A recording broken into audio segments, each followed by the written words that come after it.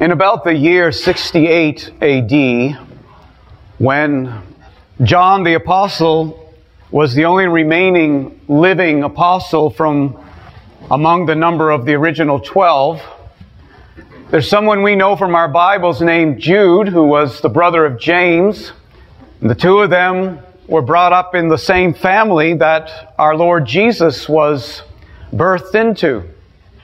And to use Jude's language, when he wrote an epistle to the churches, he was compelled to relay a certain exhortation. And it is given to us in the 3rd verse of Jude's epistle.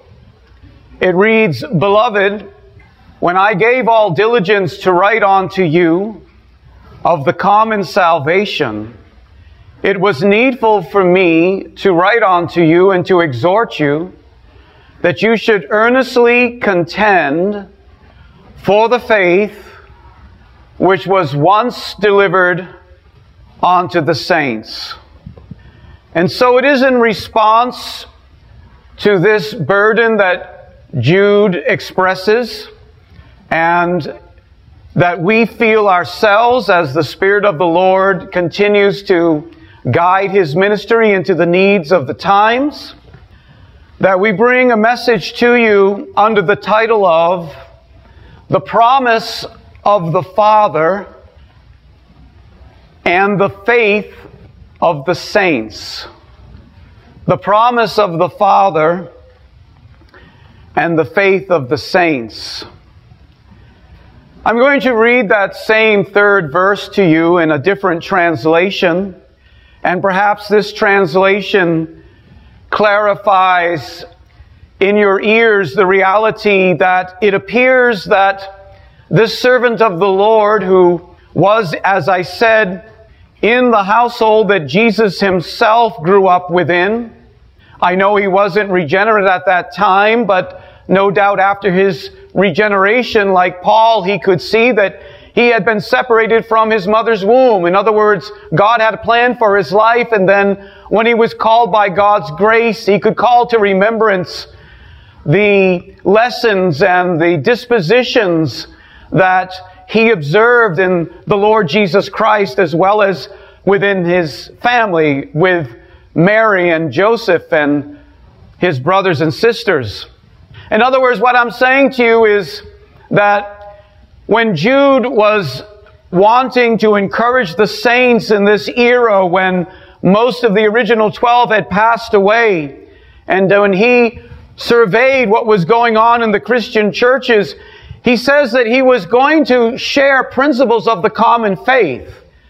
But it seems that when he went to write about the common faith, what was added to his initial desire was a Holy Spirit burden that placed upon his soul the need to exhort the brethren to contend, not just hear about this common faith, but to contend for it, to be earnest about living it themselves, to be earnest about holding on to the doctrines and the truths that had been given to the churches once for all.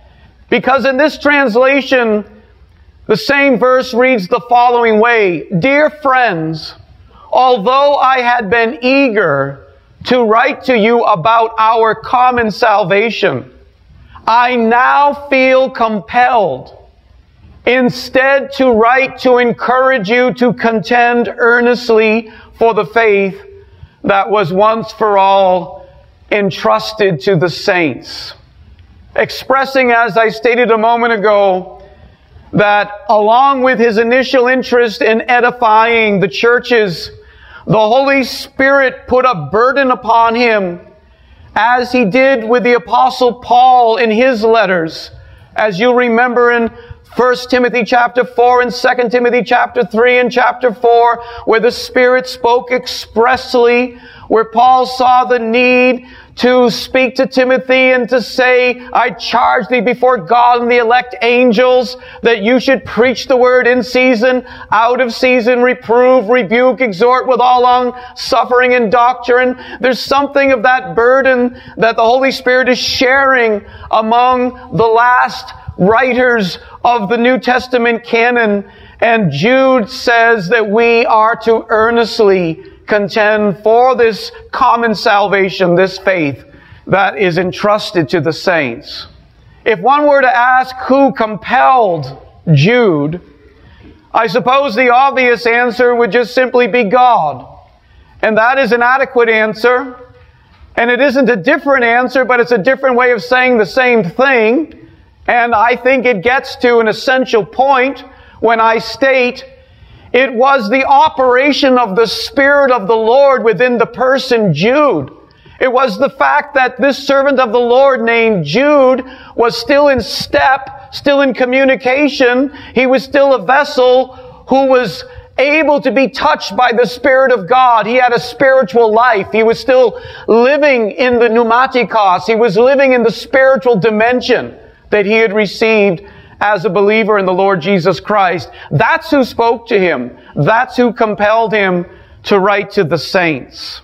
Now let's consider some of the key and stated issues that were behind this need for the saints to contend for the faith. What sorts of things were creeping into the churches? Indeed, that's the very language that Jude brings up in the 4th verse. He says, "For there are certain men who have crept in." Some things had gradually worked their way into the churches, and undetected by the majority of the believers in certain settings, the nature of the apostolic faith was dissipating. It was losing some of its spiritual dimensions. It was changing in its definition.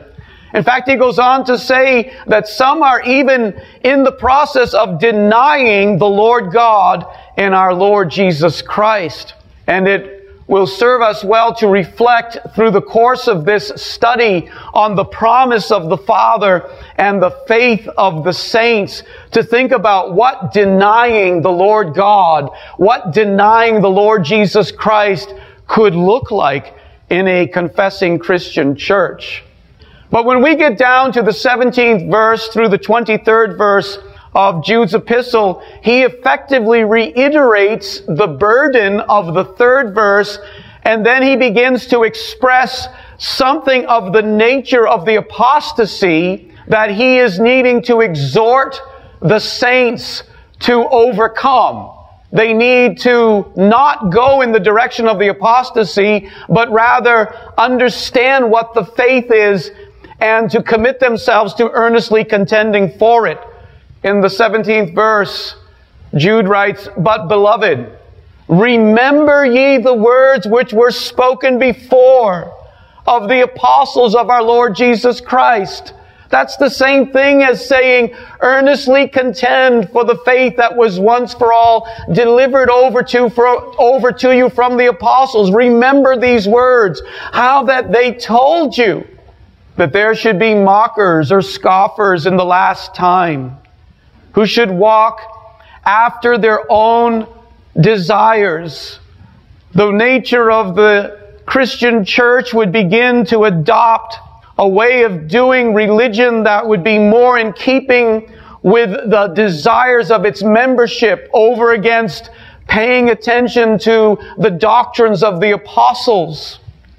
He says that there would be those who would separate themselves. There's one of the concerns. They would be sensual. That is to say, they would be soulish.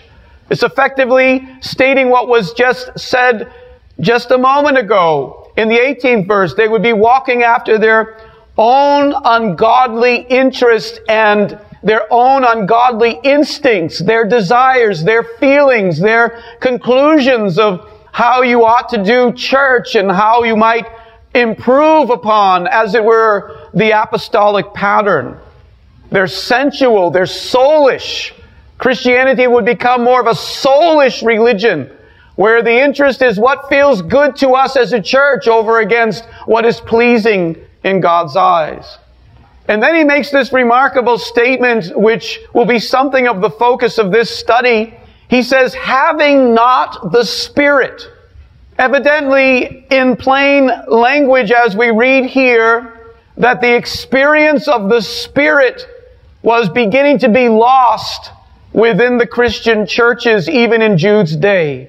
And that this is the case, and that I'm not overstressing this point, is clear when we get to the 20th verse. He says, "But you, beloved," in contrast to those who are beginning to separate themselves from the apostolic pattern. They're following soulish and personal ways and interest and perceptions of what it is to serve God. He says they're moving away from the true Spirit-filled life. He says, but in contrast to that, you be careful to build yourself up on this most holy faith. And then he makes this remarkable statement. He says, praying in the Holy Spirit.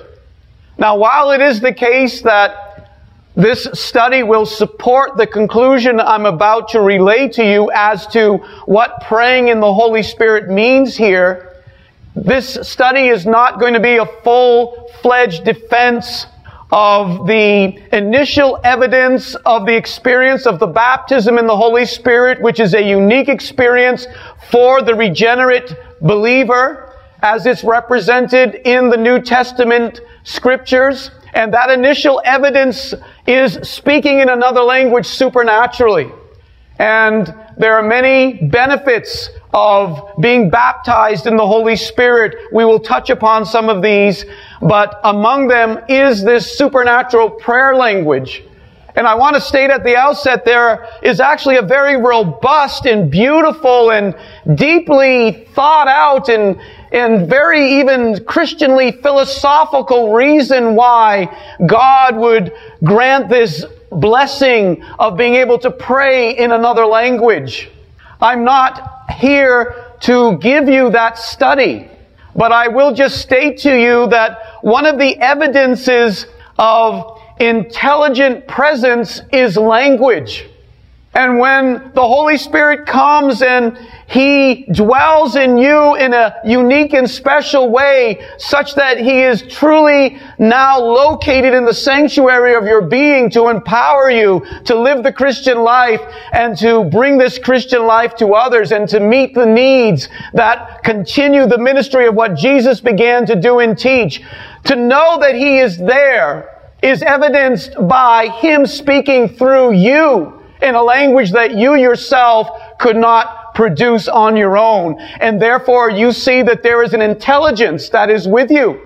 And this intelligence is the Holy Spirit. He is personal. He is real. He is genuinely there alongside and within you.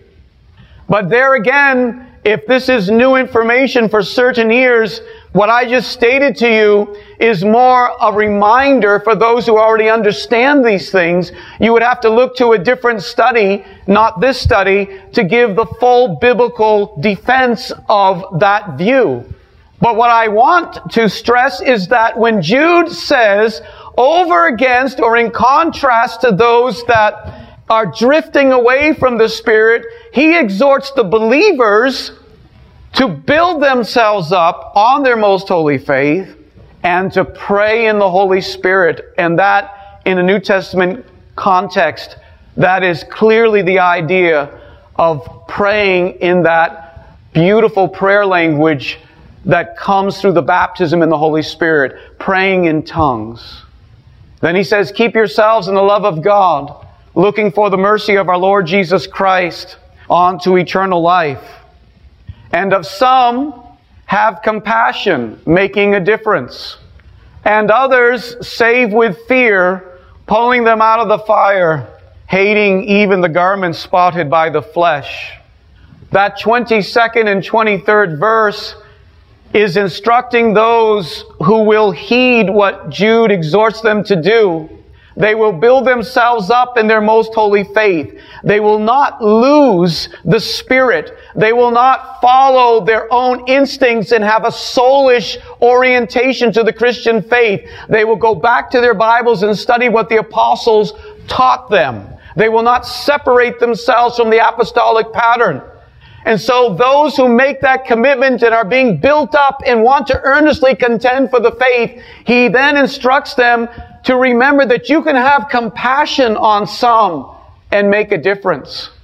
But there may be occasions when compassion alone, as it were, is not making the point, is not getting through. And so he says, this issue of staying with the faith that was once for all delivered over to the saints is so important that you might need to use more strident measures in the language that he gives us. Save them with fear. Reach their hearts. Make it clear to them how serious these matters are. If you want God to keep you from falling and to present you holy before His glorious throne, you need to understand certain things about the Christian faith. And certainly right at the center of that is you cannot move away from the spiritual realm. You cannot move away from the baptism in the Holy Spirit, from speaking in tongues, from building yourself up in the most holy faith. A certain expositor who understands something of these things says, though the book of Jude is in large measure a series of condemning statements, and that is the case if you read it, it is a series of statements speaking against certain traces of apostasy. I'll leave that to you to read on your own time, and you'll see how many verses are addressing that matter. But he goes on to say, though it is a series of condemning statements against members considered heretical, it is nonetheless written to people who are repeatedly addressed as beloved. You'll find that term used in verse 3, in verse 17, and in verse 20, 3 times in a relatively short epistle. They are the ones who are urged to fight for the faith, and who are exhorted as people of the Spirit to build yourself up on your most holy faith. What I'm stressing here is that these issues are serious. Apostasy is not something to toy around with. But the hope is that the Spirit of God can engage your heart as one of His beloved and can reach you with the language of this exhortation. This idea of being people of the Spirit, that's exactly at the center of what Jude is speaking about. Some are not walking with the Spirit. They're not having the Spirit. Others are charged. You build yourself up. Directly build yourself up in your most holy faith by praying in the Spirit. Think of some of the things that Jude says will be the benefit of being a person of the Spirit, a church being a church of the Spirit. Once again, he says in verse 20, you will be built up. What church would not want to be built up spiritually, emotionally, psychologically, physically even? Because God can bless your body when you're in the anointing. When you're in the presence of God, there's not only fullness of joy, but there's strength. There's understanding of His Word. There is a special power to live in the fruits of the Spirit as well as to operate in the gifts of the Spirit. And there is an anointing to witness for the Lord Jesus Christ. Who wouldn't want to be built up, even numerically, ultimately, if that's the Lord's will? But it takes praying in the Spirit. And then he says it'll keep you in the love of God. And this isn't the love of self. It isn't the love of Santa Claus. It isn't the love of some entity that is allowed within the church liturgy or the church practices that stands, aka, also known as God, but it isn't actually God. You know how there are Lord's many and God's many, etc. In other words, there's lots of different religious practices that come under the rubric in the name of Christianity, but it isn't in line with God's pure word, and it can't honestly claim to be in keeping with the love of God. Now, that might not reach too many hearts in our generation. They might not appreciate the distinction that we're setting forth here, but I believe the Holy Spirit can make it clear to those who really have an ear for the shepherd's voice, and I'm encouraging those who can hear what the Spirit is saying is that I'm encouraging you to know that you can stay in the true, genuine love of God only to the extent that you stay in the Spirit. You stay built up. You stay in communion with God through praying in the Holy Spirit. You keep the spiritual dimension alive so that you're anointed and you're perceptive and you're discerning and you're sensitive to those things that claim to be in the love of God, but they're actually contrary to God. And so that you can truly be a light for the true love of God and help lead other people to understand the true purifying love of God. And then he says that you will look for the mercy of our Lord Jesus Christ unto eternal life. In other words, I take that to mean looking for Jesus' return. Everyone can say that they're hoping that Jesus comes back. They're all looking for the day of the Lord, but they don't really understand what the day of the Lord will be to them. It will be a day of darkness and clouds and fear. What I'm talking about is where there can be a sincere, deep, free eagerness in your heart, a genuine looking for the day of the Lord, where there's none in heaven for you but the Lord Jesus, and there's no one on earth that you desire beside the Lord. There's nothing beside the Lord. There may be other people in your life, but nothing is beside the Lord at that same level. And so what I'm saying is, as you stay in the Spirit and in the power of that, you are able to fulfill Romans 12, 1 and 2 and so many other passages. And God cleanses you from all your false affections and all your soulishness and on and on. And there's a clarity in your spirit looking for Jesus Christ to come and to end this age and to bring His bride to Himself. That can only be kept by staying in the spiritual realm. They who walk away, separate themselves from the spiritual dimension, become either literal cessationists or practicing cessationists, in that they don't really pray in the Spirit anymore. They don't operate in the gifts anymore. They don't pay attention to this spiritual dimension anymore. They might even wonder why we even were baptized in the Holy Spirit in the first place, things along those lines. They will drift away from sincerely looking for the Lord's return. They might even become amillennial ultimately. Let me read to you a quotation that emphasizes how essential this spiritual dimension is. How essential it is for us to be people of the Spirit. The baptism of the Holy Spirit is as essential today as on the day of Pentecost. I wonder if you all believe that this afternoon. The church has succeeded or failed in the direct proportion that this baptism has been received or rejected. Over church history, the church either has fulfilled its calling or come short of it to the extent that it has paid attention to this empowering.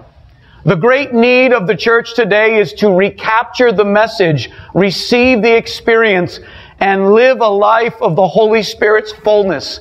This is a divine work of grace, instantaneously received subsequent to regeneration. It cleanses the heart from sin. The evidence of being filled with the Spirit is an inward witness whereby God's Spirit witnesses or testifies to man's spirit, and man's spirit receives God's witness that the Holy Spirit has taken up His abode in the heart, and that is initially manifest by the Spirit of God speaking through you in another language supernaturally, saying effectively, I am here, I am personal, and I am with you, and I can communicate through you. This issues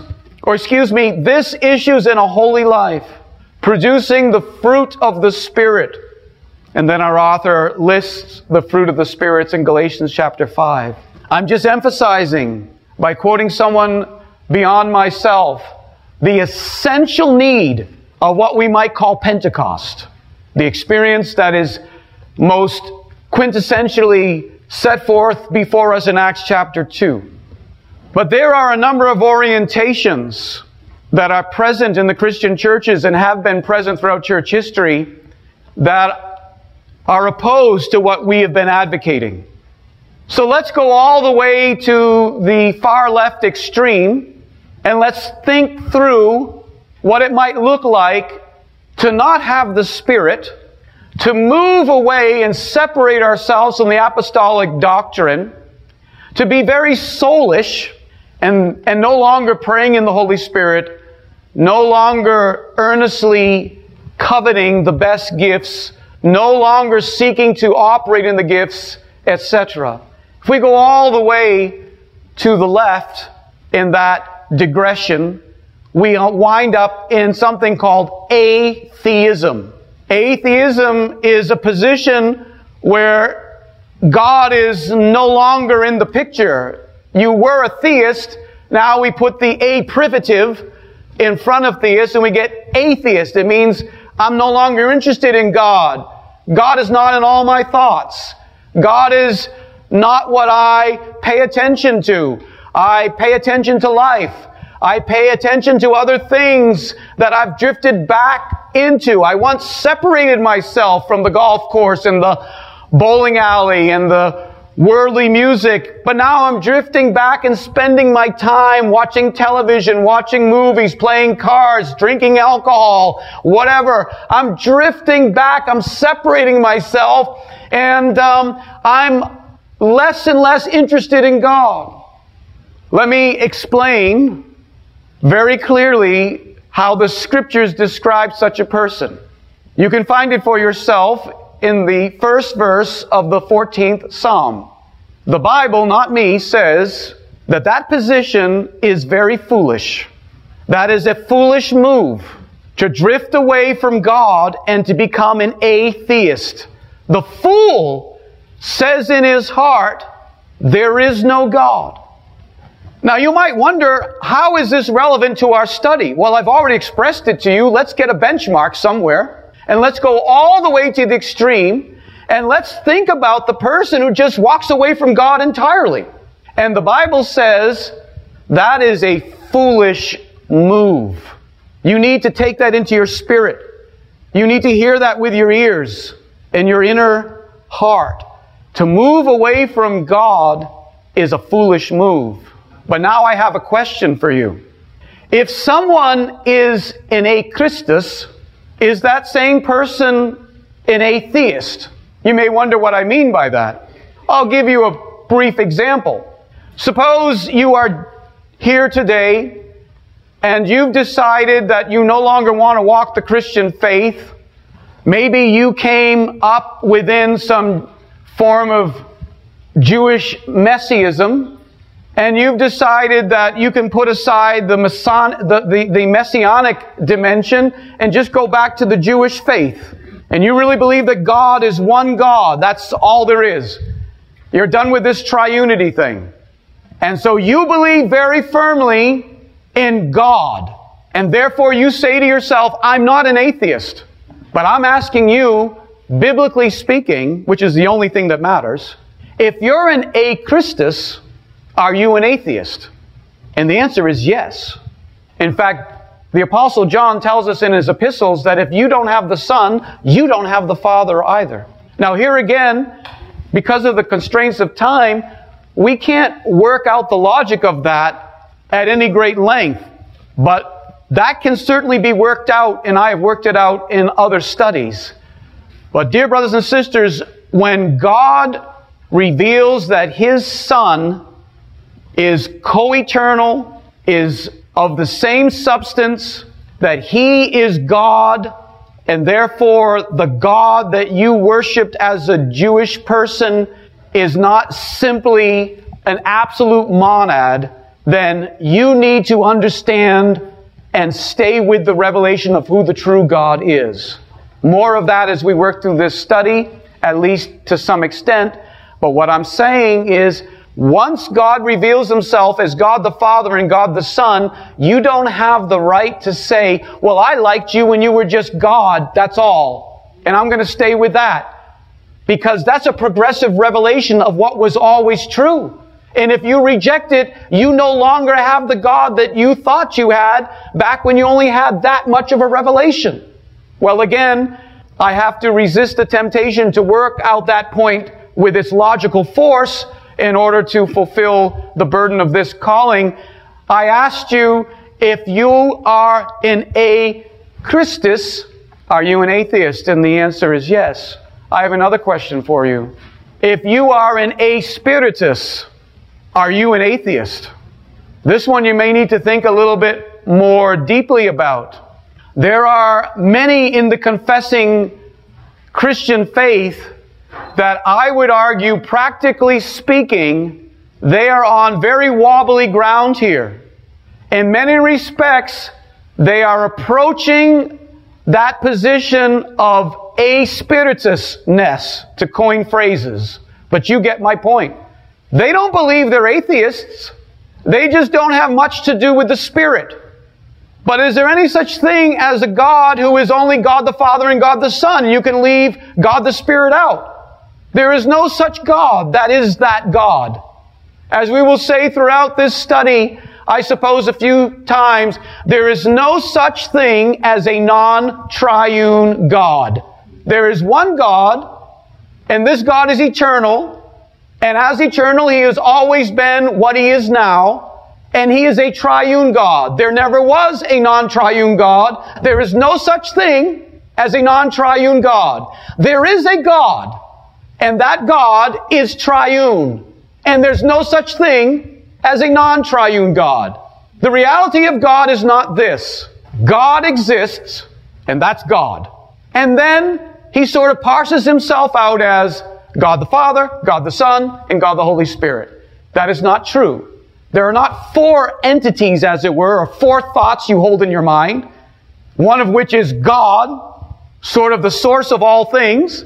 And then we think about, well, we know that God comes as God the Father, God the Son, God the Holy Spirit. You can sort of get to God by going through God the Father, or maybe get to God by going through God the Father and God the Son, but you still get to God, and if I get to God, I'm not an atheist. The revelation has been given in its completeness by God's own doing. The revelation of God. He is God the Father, God the Son, and God the Holy Spirit.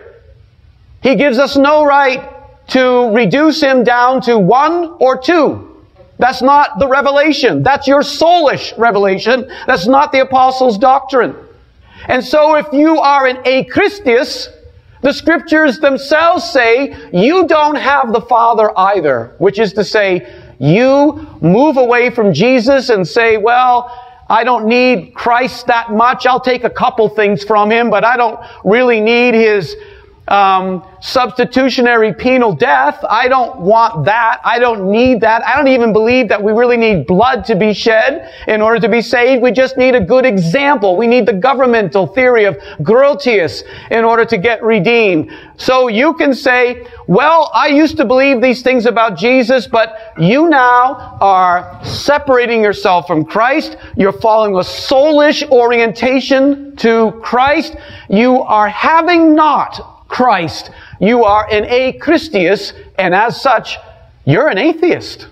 But if you're an a-spiritus, and you're separating yourselves from the things of the Spirit, and you're saying, well, I'll take a couple of general things from the Spirit, like regeneration and breath and life itself, but I don't need the gifts of the Spirit, and I don't need to believe for special anointings, and I certainly don't need tongues. Or if I'm going to have them at all, I certainly don't want to pray out loud with tongues under any circumstances. That is drifting from the faith that was once for all delivered over to the saints. That is becoming a spiritus. And you may not be an atheist all the way to the left yet, but anyone who is making that drift is absolutely moving in the direction of, as Jude says, denying the Lord God and the Lord Jesus Christ. You say, I'm not denying the Father or the Lord Jesus Christ when I deny the Spirit. I think you better ask the Father if you are, because there's no such thing as denying the Spirit and not denying the Father. They aren't three gods.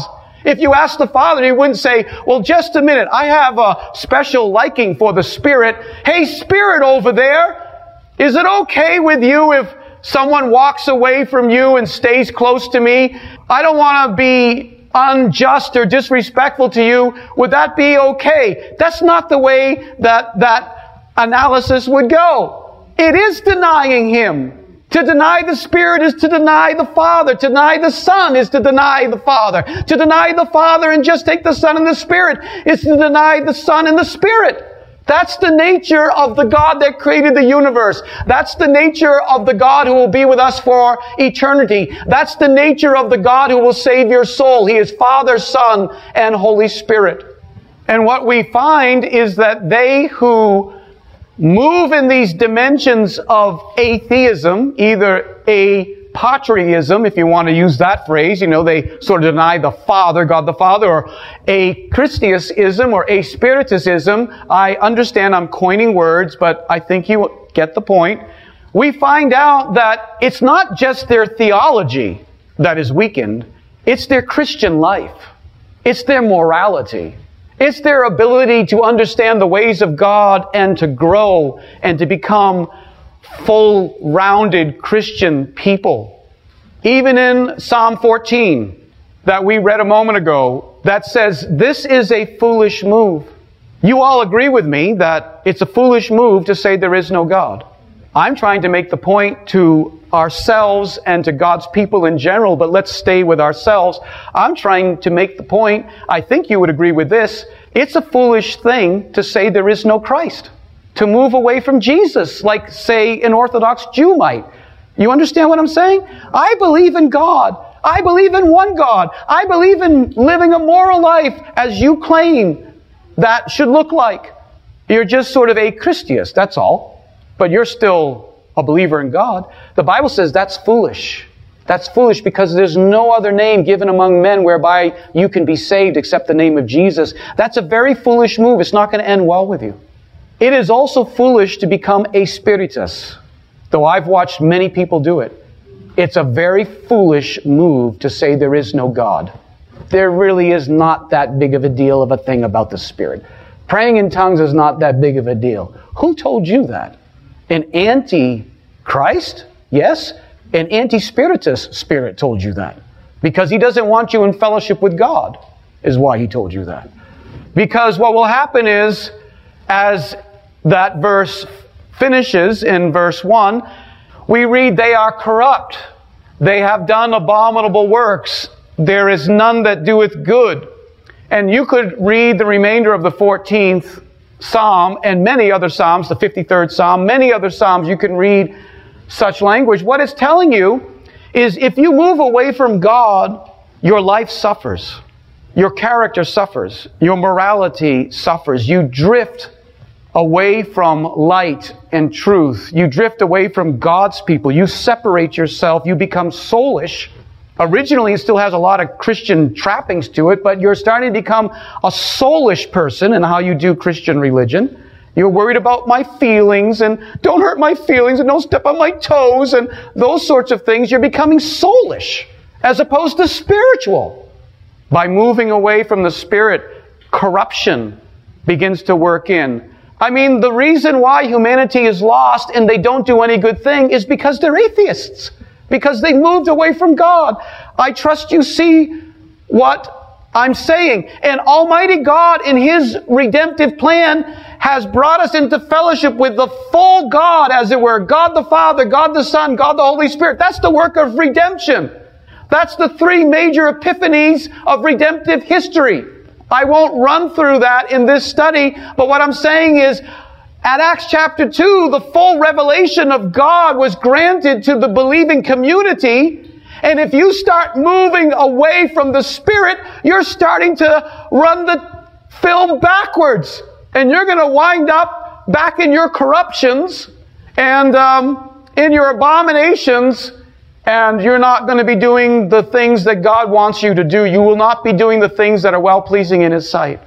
The Bible tells us that the wicked, through the pride of his countenance, will not seek after God. God is not in all His thoughts. That is Psalm 10, verse 4. We're going to look at some of the subsequent verses, but I want to ask you again, everyone here who hears me quote that verse, you don't have to say amen vocally, but you know in your heart that on any given day you would say amen to that phrase. You recognize the language. The wicked, because of pride in their own face, in their standing, in their countenance. It's pride in their face. It's pride because I'm here and I have an opinion. They won't seek after God. God isn't in all their thoughts. We recognize that language and we think, yep, that sure applies to those unbelievers out there. What if the Spirit is not in all your thoughts? What if you don't seek after the Spirit? Is that anywhere remotely related to this? Well, of course it is, because there's no such thing as a non-triune God. What if you don't seek after Christ? What if Christ is not in all your thoughts, but you have God, the great monad, God? Plotinus is God for all practical purposes in your head. You're going to find that it doesn't change your life. You have to seek after God. And I'm not saying you should wake up on Monday and seek after God the Father. Wake up on Tuesday and seek after God the Son. Wake up on Wednesday and seek after God the Spirit. I'm not saying that. But I'm saying to seek after God is to seek after the fullness of the redemptive blessings that have been embedded within the covenant. And those do have certain emphases with the various persons of the one God. God sent His Son. The Son shed His blood, and the Spirit comes to indwell and empower the believer. Those are things that we seek to understand and live within. Well, I intended to go through the other verses 5 through 7 of Psalm 10. Maybe I will just briefly run through some of the consequences of not having God in your thoughts. Verse 5 says that such a person brings grief or exhaustion to others. It says his ways are always grievous. I'm not going to spend a lot of time with this, but my point is, one might pick up one's Bible, our cessationist brethren, or others who have moved away from the Spirit-filled life. They're not building themselves up in the most holy faith. They're not praying in the Spirit, praying in tongues, and living in that realm, and seeking the Spirit in that dimension, wanting to be used of the Lord. In other words, what I'm saying is such people who have all those characteristics might pick up their Bible, read Psalm 10, verse 4, and think about, yep, there are wicked people out there that don't seek after God, and God's not in their thoughts, and as a consequence, yes, their character begins to exhaust other people, the way they're argumentative and resistant, and they don't change, and so on. As it says, his ways are always grievous, but I'm encouraging you to think about this applies at least in measure. At least in measure. In the lives of those who do not seek after God the Spirit. In the lives of those who don't have the spiritual dimension as it's described in the book of Acts and in the Corinthian epistles and throughout the New Testament, and as Jude himself speaks of it, they don't have that in their mind. They're not seeking those things. They may not feel like they're exhausting, but they're exhausting to God, and they're exhausting to people who are trying to live the Spirit-filled life. They drag along. They don't overcome. They can't believe God in trials and so on and so forth because they're not operating in the spirit of faith, the spirit that builds up your faith. If you think I'm not making any sense, then all you need to do is ask yourself, suppose you ceased seeking after Jesus, and Jesus was not in all your thoughts, and you just wanted to emphasize the Father because you felt that this would be productive to greater unity with the broad family of God. Enough of these divisions, all these people who have separated themselves. Let's bring the family of God back together. Let's love one another. Let's stand up for morality in God because wickedness is so all around us. We need the help of everybody who will join. Suppose you were to do that. Well, you would be exhausting and grievous to those who believe we need to stay with Jesus. They may not like His blood. They may not like the exclusivity of Jesus. I am the way, the truth, and the life, and no man can come unto the Father but by me. They may not like that, but we need to stay with it. And if you're like, well, I'm not so sure. Well, brother, that's your opinion. I used to believe that too, but I just believe we just need to believe in God. That's enough. You're exhausting people who are actually contending for the faith. And the same thing holds true when you become a spiritus. Oh, let's not talk about tongues. Let's not talk about healing, casting out demons, and gifts of the Spirit. That's just so problematic. Let's just Acknowledge that obviously if we're regenerate, we received a ministry of the Spirit. Do you not agree with that, Brother William? Brother William says, I agree with that. Okay, so let's just settle down there. Well, I'll say you're exhausting me, because I'm seeking to make the point that we are not supposed to move away from the Spirit. That was the faith that was once for all delivered over to the saints. Another thing is such a person ceases to pay attention to God's warnings. It says in verse 5, thy judgments are far above, out of his sight. It would be interesting to just emphasize these various points in a study all on its own. But the demonstration of a lack of concern for God's warnings. Who cares any longer about the idea that if you blaspheme the Holy Spirit, you don't have any salvation in this life or the next? People just don't even care. They say all kinds of things about the Spirit. Do you follow what I'm saying? I could give you many examples standing here of well-known ministers who say the craziest things about the Spirit of God. The craziest things. I don't know if they crossed the line or not, but their judgments, the judgment about mistreating the Spirit of God, is not in the thoughts of those who are aspiritus. They don't worry about it. I've got Christ. I've got the Father. Okay, maybe you're big on the Spirit, but I'm not. They don't care. I care. He pays no heed to those who admonish him. As for all his enemies, he puffeth at them.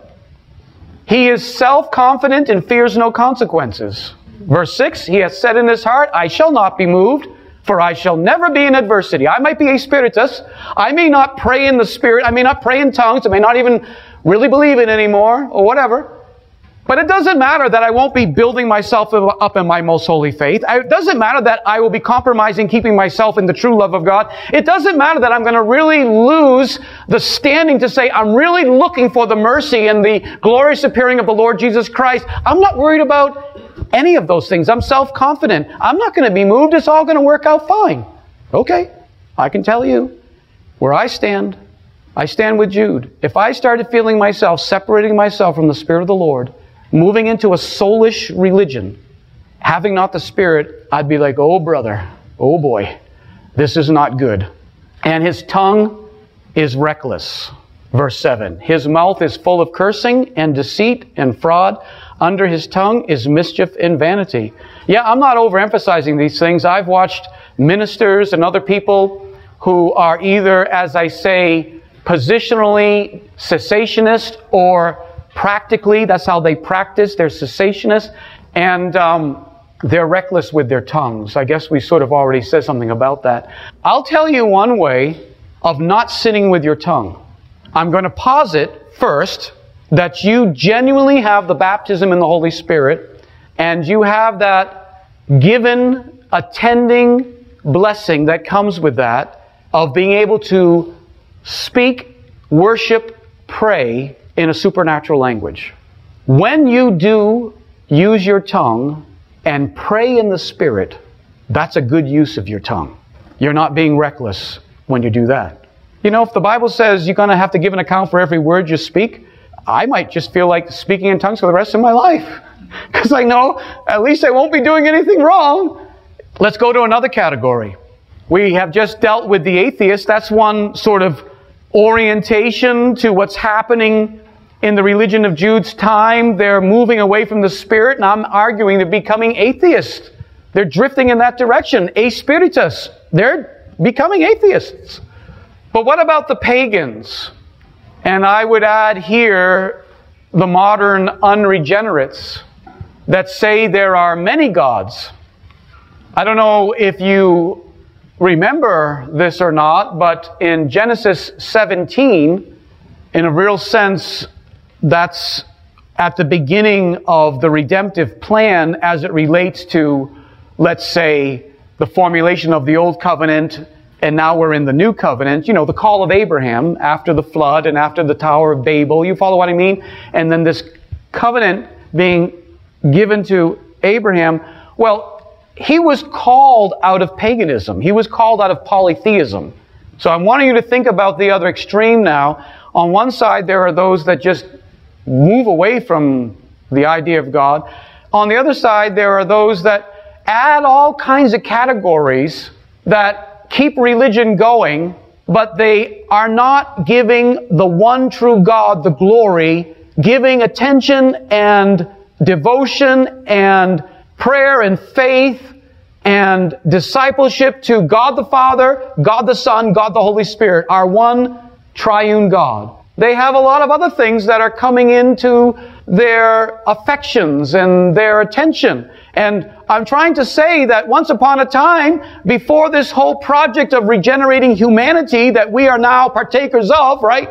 Where children of Abraham by faith, we enter into this monotheism, that this one God who is triune. You follow what I'm saying? Well, once upon a time, there was confusion about who the real God is, and they were polytheists.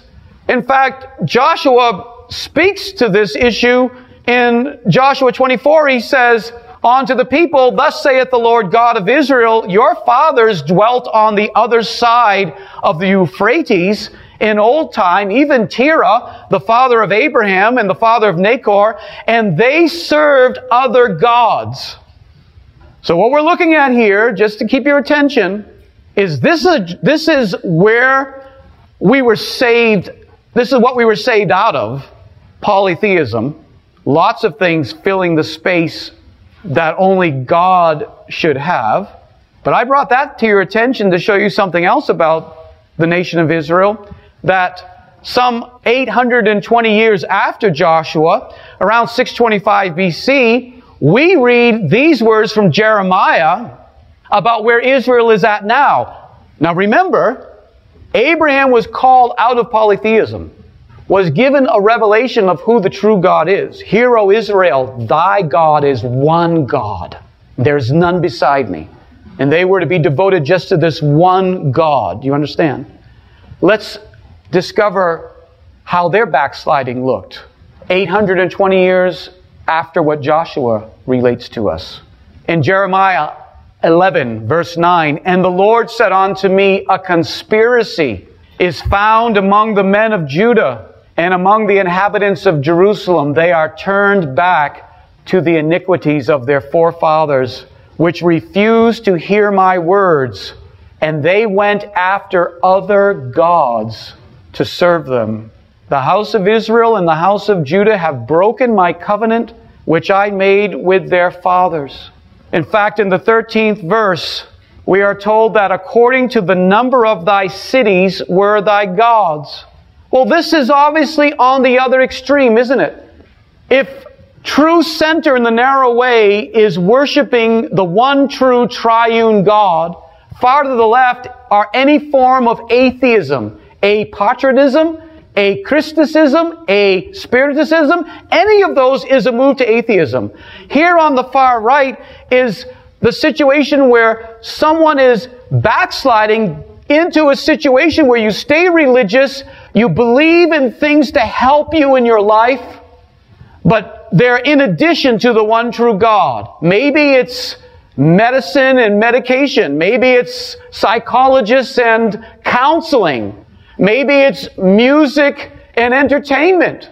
You can fill in the blank with what you've seen in other people or you have had to overcome in your own life. For some people, it's even unclean images or conspiracy theories or whatever it is. Things that have become sources of life-giving relief and ministry to your soul rather than seeking that apostolic doctrine in communion in the Holy Spirit, finding life through just the simplicity of the Christian faith. That's not enough any longer. You separate yourself from that. You become soulish in how you do life. Some people move into adultery. That's one form of this. And there are various adulterous forms of religious practice. But we have God's many. There are churches on every corner, so to speak, to use a way of expressing this. He says, according to the number of thy cities are the number of thy gods. That's not the way it is to be with those who are holding on to the faith that was once for all delivered over to the saints. The faith that was once for all delivered over to the saints is the faith of the true God who is triune. God the Father, God the Son, God the Holy Spirit.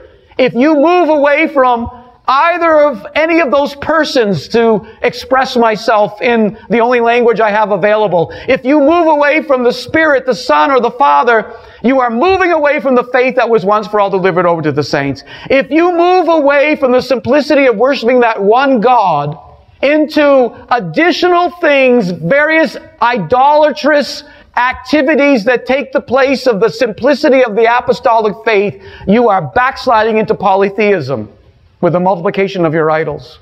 The Bible says to us, for example, in 1 Corinthians chapter 8, that is what we were called out of. This is Thessalonians, but we were to turn from idols to God, or we are to turn to God from idols to serve the living and true God. That's what the Christian faith is all about. It says as I said, 1 Corinthians 8 verse 4, as concerning therefore the eating of those things that are offered in sacrifice unto what? Unto idols. The pagans have all these gods. Like in Acts 16, the Areopagus, just lined with idols and images to various gods, one after another.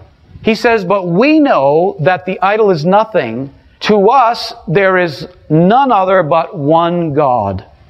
Though there are that are called gods, whether in heaven or in earth, as there be gods many and lords many. But verse 6 says, but to us, is this still true of you, believer? To us, there is one God. That is the New Testament affirmation of the truth of triunity, that there are not three gods, there is one God.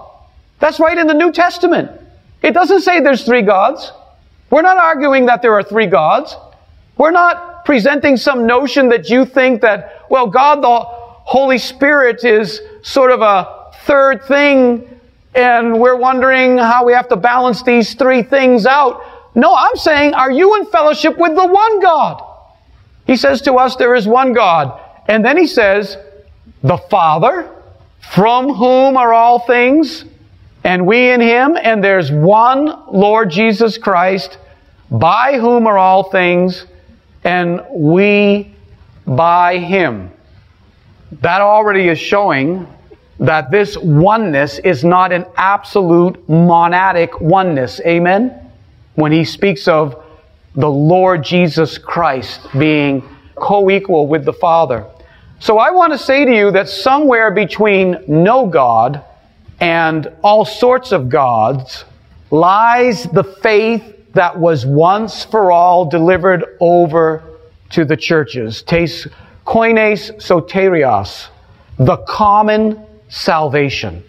I hope that is clear enough in your minds that obviously the Christian faith lies between the extremes of no God and some number, whatever that number might be. We don't know even how to work with the numbers. Polytheism. How many is that? We don't know. I want to give you a formulation that captures the truth that I'm saying to you. That godly men in the apostolic era and in the post-apostolic era who sought to contend earnestly for the faith recognized that somewhere between the two extremes of no God and some unknown number of gods lies the truth that was once for all delivered over to the saints. And what you're going to discover, dear brothers and sisters, is that the answer to where the Christian faith is not just simply, we believe in an absolute monad. We believe in just God. That's it. We believe in God. That actually is not landing on what the Christian faith teaches. In other words, I don't want to be an atheist. I don't want to say there is no God at all. But I certainly don't want to be a polytheist and come up with numbers that don't make any sense. So I'm going to say that God's an absolute monad. And I'm going to be comfortable with that. I believe in God. I take Jesus too. He can be pretty much up there, sort of in your thinking. But I really just want to stay with God. And as long as I stay with God, I'm a good Christian. That is not what godly men have come to understand the Christian faith to be. Let me give you one formulation. It is known as the Athanasian Creed, although it was not written by Athanasius, as is evidenced by the fact that its origin was in Latin and he wrote in Greek, and there are other reasons why Scholars don't believe, and nor do I, that Athanasius literally penned these lines. His life and teachings influenced these thoughts. But be that as it may, this is a 5th century, so we're in the 400 AD era, and this is just a portion of the Athanasian Creed that tells us what we should be thinking as believers in the common salvation of what is the faith that was once for all delivered over to the saints. And hear with me whether or not you can be a Christus or a Spiritus and still be in the Christian faith. Can you move away from the Spirit and still be in the Christian faith, is my question. Whoever desires to be saved should above all hold to the common faith. Some translations have Catholic, but it doesn't mean Roman Catholic. It means common. Anyone who does not keep it whole entirely and unbroken will doubtless perish eternally. Does anybody listen to language like that anymore? Is anyone sober enough in the Christian churches any longer to hear such things and take it meaningfully and seriously? Now, this is the common faith, that we worship one God in Trinity, and the Trinity in unity, neither blending their persons nor dividing their essence. For the person of the Father is a distinct person. The person of the Son is another distinct person, and that of the Holy Spirit still another. But the divinity of the Father, Son, and Holy Spirit is one. Their glory equal, their majesty co-eternal. What quality the Father has, the Son has, and the Holy Spirit has. The Father is uncreated. The Son is uncreated. The Holy Spirit is uncreated. The Father is immeasurable or unlimited. The Son is immeasurable or unlimited. The Holy Spirit is immeasurable or unlimited. The Father is eternal. The Son is eternal. The Holy Spirit is eternal. And yet there are not three eternal beings. There is but one eternal being. So too, there are not three uncreated or immeasurable beings. There is but one uncreated and immeasurable being. Similarly, the Father is almighty. The Son is almighty. The Holy Spirit is almighty. Yet there are not three almighty beings. There is but one almighty being. Thus the Father is God. The Son is God. The Holy Spirit is God. Yet there are not three gods. There is but one God. As I say, there is no such thing as a non-triune God. Stated it differently, God is. I am that I am, he said. I could say there is a God, but I will say instead, God is. And the God that is triune. He is not non-triune. He is triune. He is one God, but He is triune. It is a mystery to your mind, but that is the revelation. There is no such thing as God the Father and God the Son with a little Holy Spirit in a sidecar somewhere. He is God the Father, God the Son, God the Holy Spirit. One God. The language of the Bible is replete with this. I will not be giving you a full-fledged treatment of the doctrine of triunity, but take a well-known passage that is as powerful as any other. It is the first verse of John's Gospel. In the beginning was the Word. Now we know from the 14th verse that that Word is the Lord Jesus Christ, because the Word took on flesh and dwelt among us, and we beheld His glory. The glory as the only begotten Son of the Father. Amen? So in the beginning, what is it told? What are we told? In the beginning was the Word. And the Word was with God. You can't be with God if you are absolutely all there is to God. Follow me? You can't be with something. It is not saying in the beginning was the Word and the Word was with itself or Himself. It is using the language of the Old Testament revelation, which revealed God in the simplicity of His oneness prior to a full-fledged revelation of His triuneness. And it is saying the God that you Jews know about, the God that has been in the Revelation history story, the Logos was with this God, who we now know by association. We term this person by His own revelation as God the Father. Jesus said, when you pray, say, Our Father. He is God the Father because He has His Son eternally. That's the revelation of the Bible. In the beginning was the Word, and the Word was with God. So, in the beginning, we're already learning, it's just not so simple to say, in the beginning God created, and it's an absolute monad. Do you understand what I'm saying? Here's a further revelation. In the beginning was the Word. And by the way, all the way from the beginning, at all times, the Word was with the one that you know as God. So there's something about the Godhead that has a withness to it. But then John says, and the Word was God. Oh, so we don't have two gods now. We have one God who is with God. The same was in the beginning with God. All I'm showing you is that's just one verse that supports that portion of the Athanasian Creed that I read to you. There is a mystery to it, but it is a beautiful and awesome mystery.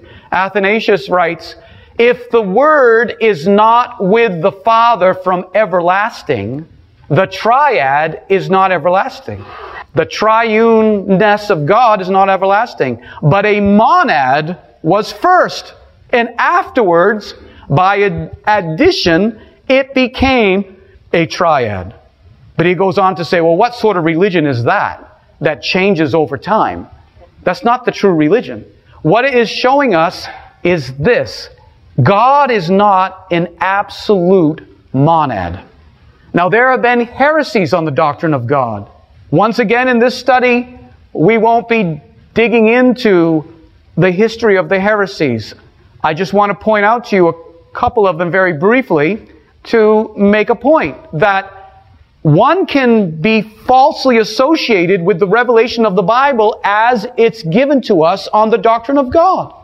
So, for example, Arianism, named after the Alexandrian prelate Arius, whose dates are 256 to 336, Arianism denies that the Son is homoousios, of the same substance as the Father. And they reduce the Son to the rank of a creature, but argue that He was the first of the creative work of God, and He pre-exists before the world, those sorts of things. So they ratchet Him up as high as they're willing, but they deny that He is of the same substance as the Father. What do you wind up with? In Arianism and all heresies like Arianism, what they're arguing, they're not atheists. Arians are not atheists. They are absolute monadists. Do you understand what I'm saying? They don't want to pay attention to Christ, and they don't want to pay attention to the Spirit. They just want to pay attention to God. That's a heresy. To just say, I only want to pay attention to God and not pay attention to Christ or the Spirit is heresy. And I don't know if you can stomach it, but if you start drifting away from the Spirit and say, I don't want to pay attention to the Spirit, I just want to pay attention to God the Father and God the Son. They're the real gods to me. They're the ones that you really have to be sensitive to and pay attention to. Make sure you have your doctrine right. Anything that's revealed about them, you better get it straight and stay in it. That's what you really need. But as it relates to the Spirit, we can play around with Him and clip Him out and ignore Him at will, especially if it's embarrassing. That's a form of heresy. As one historian puts it, the Arians called Christ good, but would not in the full sense call Him God. Oh, I like the Holy Spirit. He's good. I'm glad He regenerated me. I believe He anoints me. I can preach like you, Brother William. I don't have the baptism. I don't speak in tongues. Well, I can put together a sermon. The Holy Spirit's good. I agree He's good. He's just not quite up there at the God level where I really pay attention to all the revelation about Him, and I don't believe that it has an expiration date on it. Is there an expiration date on the work of the Father? Is there an expiration date on the work of the Son? And yet somehow we can put an expiration date on the giving of the Spirit and what that looks like in the Christian faith?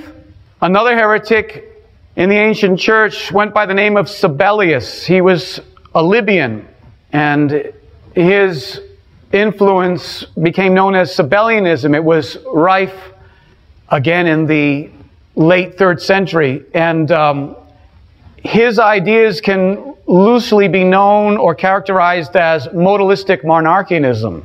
Sabellius declared that Father, Son, and Holy Spirit are but 3 names of the same monad.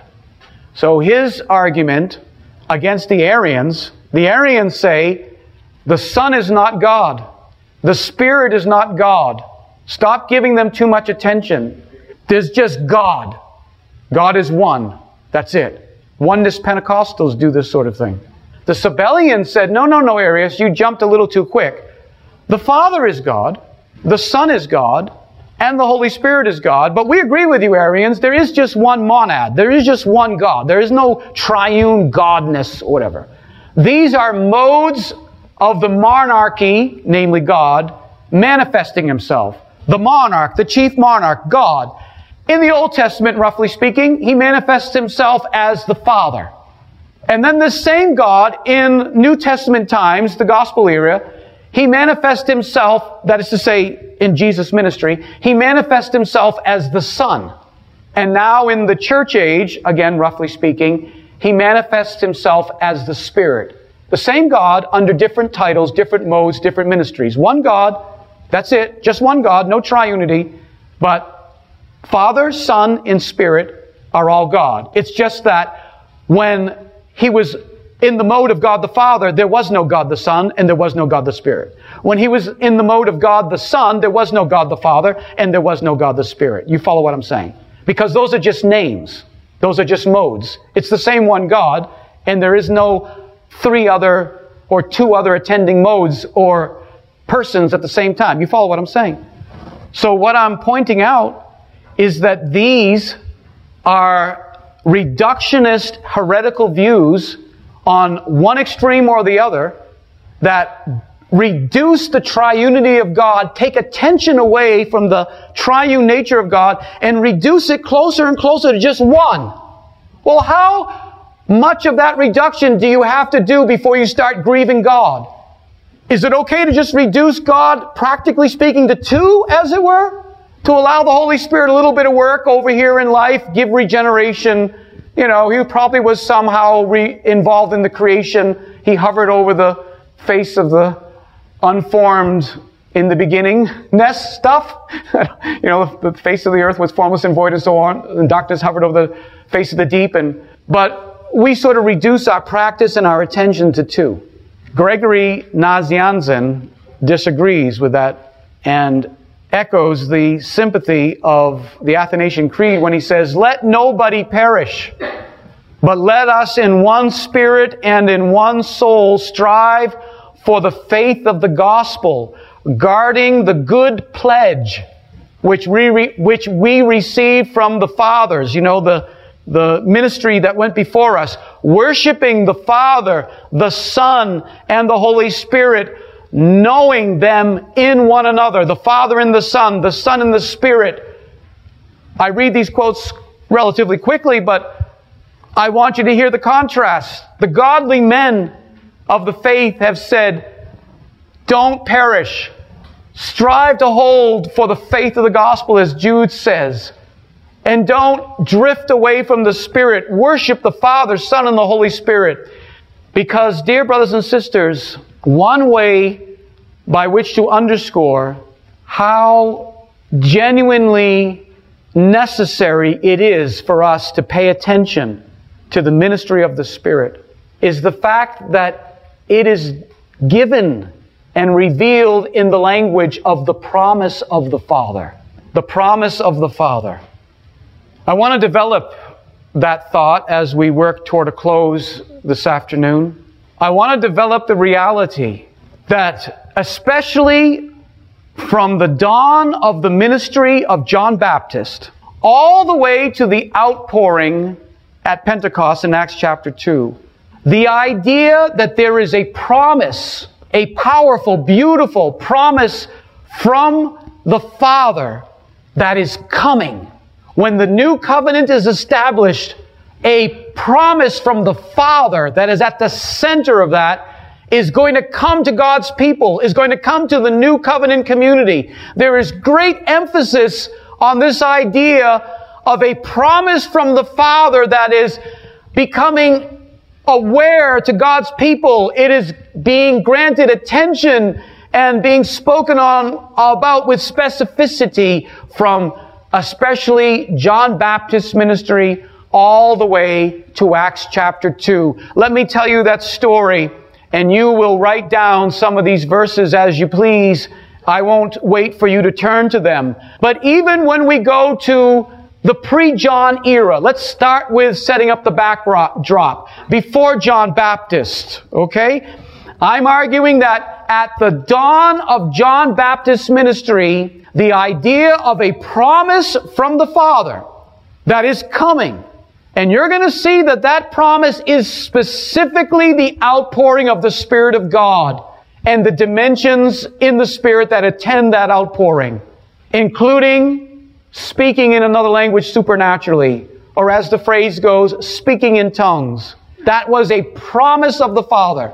But even before John, while there is much more to this story that one could give, I'm going to give you some samplings. All of this, from this point to the end of the message, is just going to be samplings. But I trust it will make the case. So, for example, all the way back in Moses' day, there was a certain understudy of Moses named Joshua. He noticed a couple of God's covenant people doing a little prophesying in the camp, and he thought this was out of order and shouldn't be the case. And Moses was very much contrary to that viewpoint. He said to Joshua, "Do you envy for my sake? Do you think I'm the one who should have all the anointing? Do you think that I feel as though the Holy Spirit should simply be granted to just special instruments and not something that everyone can experience?" He says, "Would to God that all the Lord's people had the anointing. All the Lord's people were prophets, and that the Lord's Spirit was upon them all." Now, what do people do with that? I can't digress at every point, but do they argue that nobody had the Spirit in any sense within the camps of Israel? But there was a sense in which they didn't have it in the way that Moses had it, is the point. And Moses was saying, I wish they had more than just biological life, which comes by the Spirit. I wish they had more than just regeneration that comes by the Spirit. I wish they had this special anointing and virtual infilling that I experience, where I relate to God in the communion of the Holy Spirit face to face, and He shows me things and I understand things and I'm encouraged and strengthened to walk more faithfully with Him. That's really what he's saying. I wish they all had the Spirit so they would be more faithful to God. And then leaping forward, as if in answer to that burden on Moses' heart, we have in Joel chapter 2 the promise that is also quoted by Peter at that eventful moment we're speaking of on the day of Pentecost in Acts chapter 2, verses 17 through 21. But in Joel chapter 2 and verse 28, we read, "It will come. It is going to come. It's going to come that I will pour my Spirit upon all flesh. Your sons and your daughters shall prophesy. Your old men shall dream dreams. Your young men shall see visions. And on the servants and the handmaidens will I pour out my Spirit." Now this is pre-John the Baptist. This is not something that has happened yet. It's going to come to pass afterward. That even though the covenant community obviously has some experience of the Spirit, there's a dimension of the Spirit that they don't yet have. And Joel says it's going to come. Then when Ezekiel is speaking in his own language about the new covenant that you know so well from Jeremiah 31 and context, in Ezekiel's language in the 36th chapter, listen to this promise and pay attention to the language.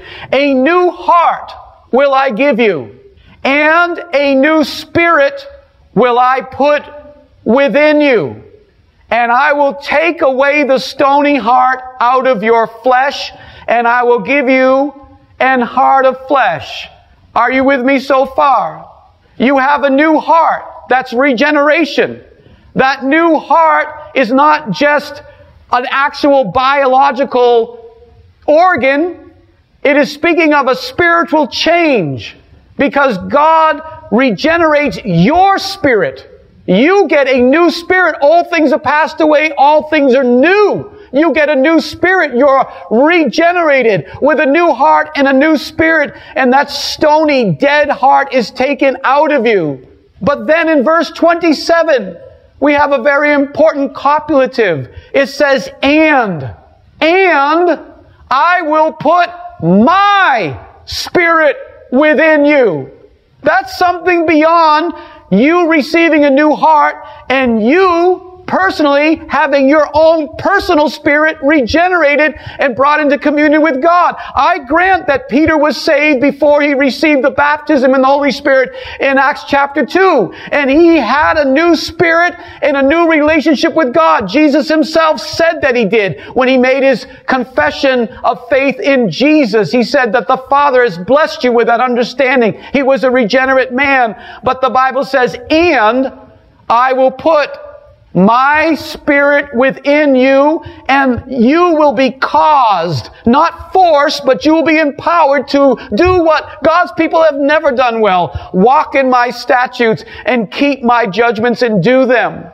Now I'm going to take a brief leap over into the New Testament just to show you how these things coordinate and hopefully emphasize the beauty and the need of this promise of the Spirit, what I'm calling the promise of the Father.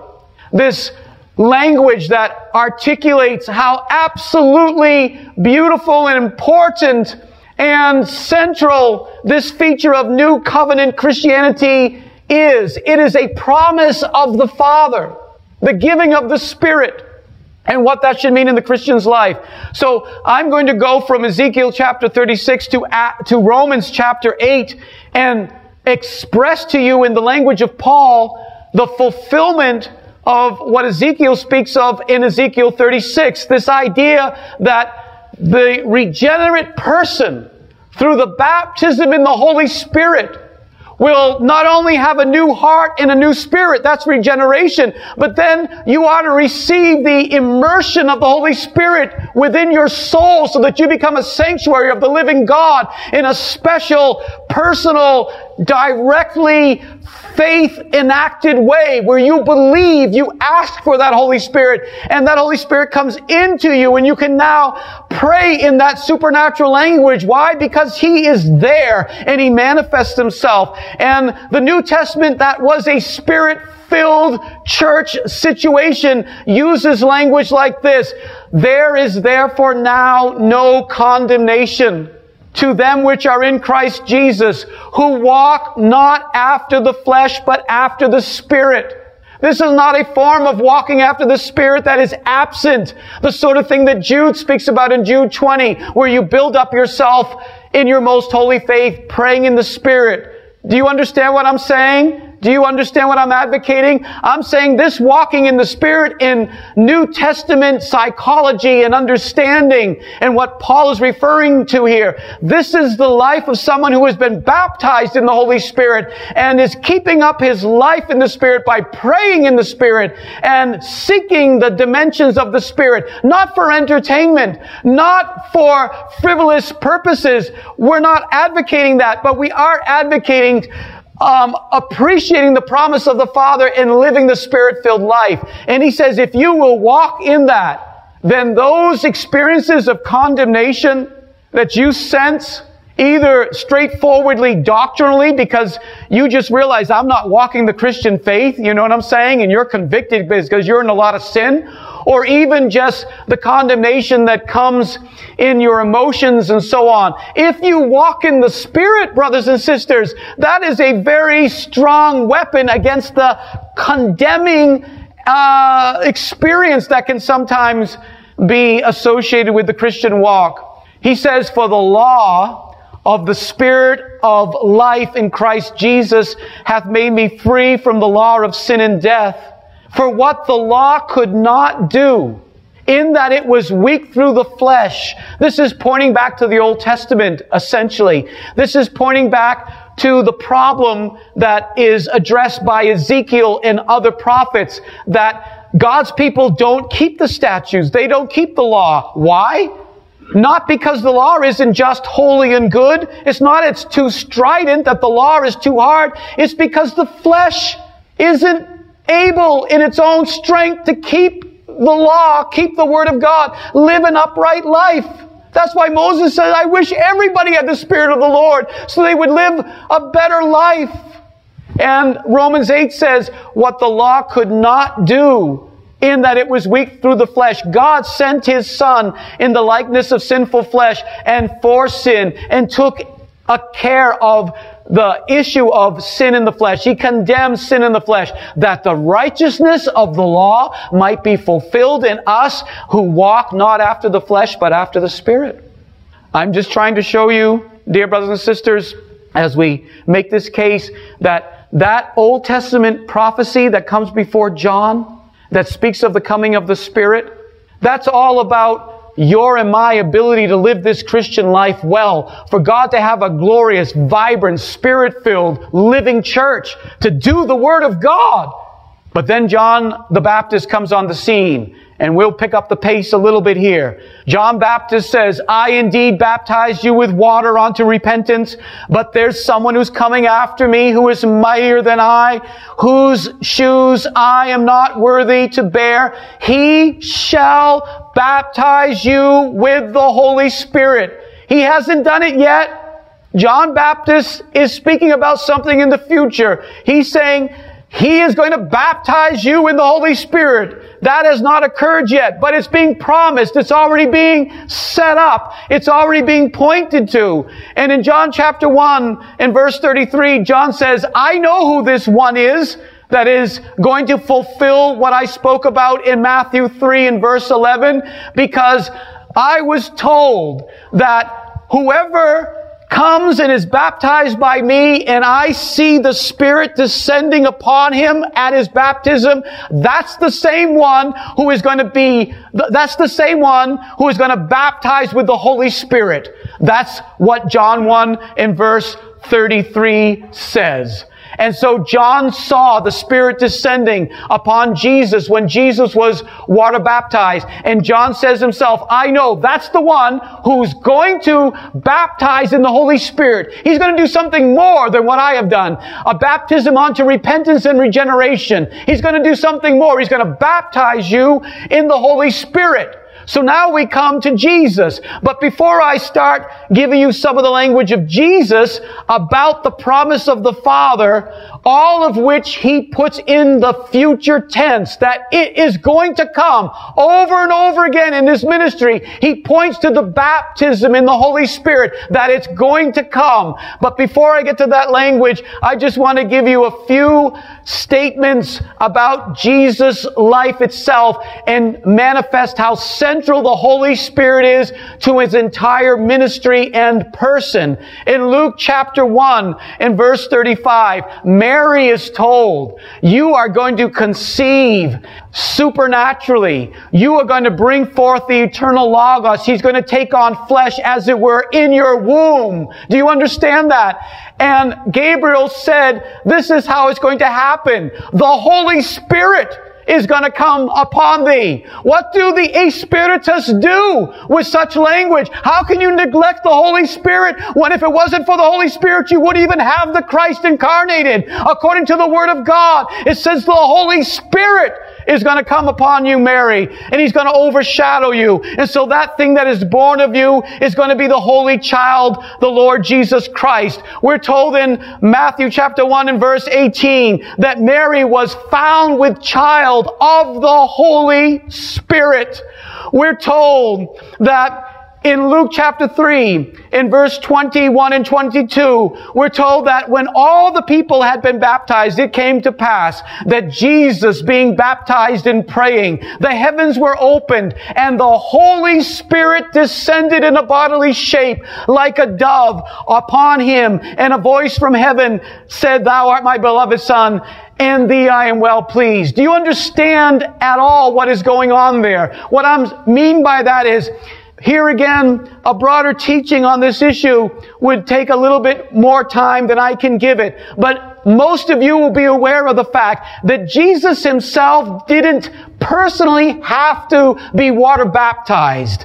John said to him, "I have need of baptism from you." But Jesus said, "Suffer it to be so, to fulfill all righteousness." So there's a very real sense in which Jesus was water baptized to set up a pattern for the believer, since he is showing this is what your master has done, like washing feet, etc., etc. And I'm identifying with your life and with the church of Jesus Christ, as it were. And so he's water baptized, not because he needed to be washed from sin, not that sort of identity with our sinful life, but identity with the Christian faith, so that somebody couldn't say, "I'm a Christian, I don't need to be water baptized because Jesus didn't get water baptized." You see what I'm saying? And likewise, the Holy Spirit came down upon Jesus in obviously a special way. Obviously a special, unique way. And that too was Jesus setting forth a pattern for the believer. And then we read in Luke chapter 4 and verse 1, following Jesus' water baptism and the Holy Spirit coming upon him. By the way, it came upon him and it rested on him.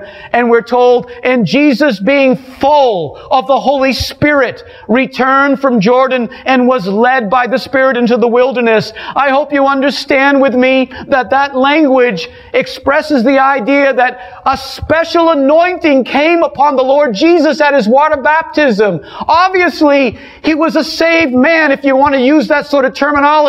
In other words, Jesus himself is in right relationship with God as a pattern for us to understand. He's already in a right relationship with the Father, but now he receives a special anointing. Although he's already in a right relationship with the Father, do you not see with me at his water baptism in John, he receives a special impartation of the Spirit of God, such that we can be told in the language of Luke 4, now he's filled with the Spirit and he's led by the Spirit into the wilderness. This is the experience, brothers and sisters, that you should desire yourself. The Spirit-filled life. They who keep themselves built up in their most holy faith, they experience a leading of the Spirit in their life, and the ability to face the trials of the devil and to overcome it with the Word of God. But we read after the temptation of the Lord Jesus in the wilderness, in the 14th verse of Luke chapter 4, that Jesus returned in the power of the Spirit into Galilee. There's a fame that goes all over. And he comes to his own town, Nazareth, and he takes the scroll of Isaiah and he stands up in the church, and this is what he himself says. He says, "The Spirit of the Lord is upon me." I won't read the rest of it at this moment, but he is quoting Isaiah 61, and he is saying, there is a fulfillment of something, and I am the prototype of the man who lives in new covenant blessings. I was just water baptized, and now the Spirit of the Lord is upon me. And the Bible doesn't tell us that Jesus went out into his public ministry and because he is God taken on flesh, he healed the sick, he cast out demons, he rebuked the storms, because that's what God can do. And when he looked to his disciples and said, "Where is your faith to do these same things?" they could have said back to him, "Well, you're God and we're not." That's the theology of some people. They say, you want proofs of Jesus' divinity? Look how he healed the sick. Look how he cast out demons. Look how he stilled the storms of the sea. And they're missing the fact that that's not precise, actually. Those are demonstrations of the operation of the Spirit of God in the life of a believer. He was tempted in all points like as we are. He trusted the Father like any believer is called to do. He says, where is your faith? Because He Himself is doing it by faith. Do you understand what I'm saying? And so what I'm saying is, the Bible tells us that God anointed Jesus of Nazareth with what? With the Holy Spirit and with power. And He went about doing good. Yes, He was kind and considerate and overcame His trials and kept His tongue. He was anointed by the Holy Spirit, and He healed and He cast out demons because God was with Him. In John chapter 7, Jesus makes the point very obvious. He says that the Holy Spirit, this promise of the Father, it is not yet given. It says there in John 7 and verse 39 that Jesus spoke a certain thing about the Spirit, these life-giving waters. But the Bible tells us that they which believe should receive in the future. They should. Those that are believers, they should receive this Holy Spirit. That's in your Bible. Everything I'm reading to you is the revelation and the story of the Bible about the promise of the Father. It says the Holy Spirit was not yet given. Does that mean that the monad had only become a dyad and it wasn't yet a triad? Of course not. God is eternally Father, Son, and Holy Spirit. But this experience of the Holy Spirit in this special way, in a similar fashion as it was the case that in the fullness of time, God sent forth His Son, not because the monad just became a dyad for the first time, so to speak. No, it's the one triune God revealing Himself progressively in the story of redemption. And so God sends forth His Son and puts a punctuation point on the reality that the one true God is not an absolute monad. He is a Trinity. He is a triunity. And here we are told that with respect to the Holy Spirit, with respect to the divine epiphany of the Holy Spirit, it had not yet come.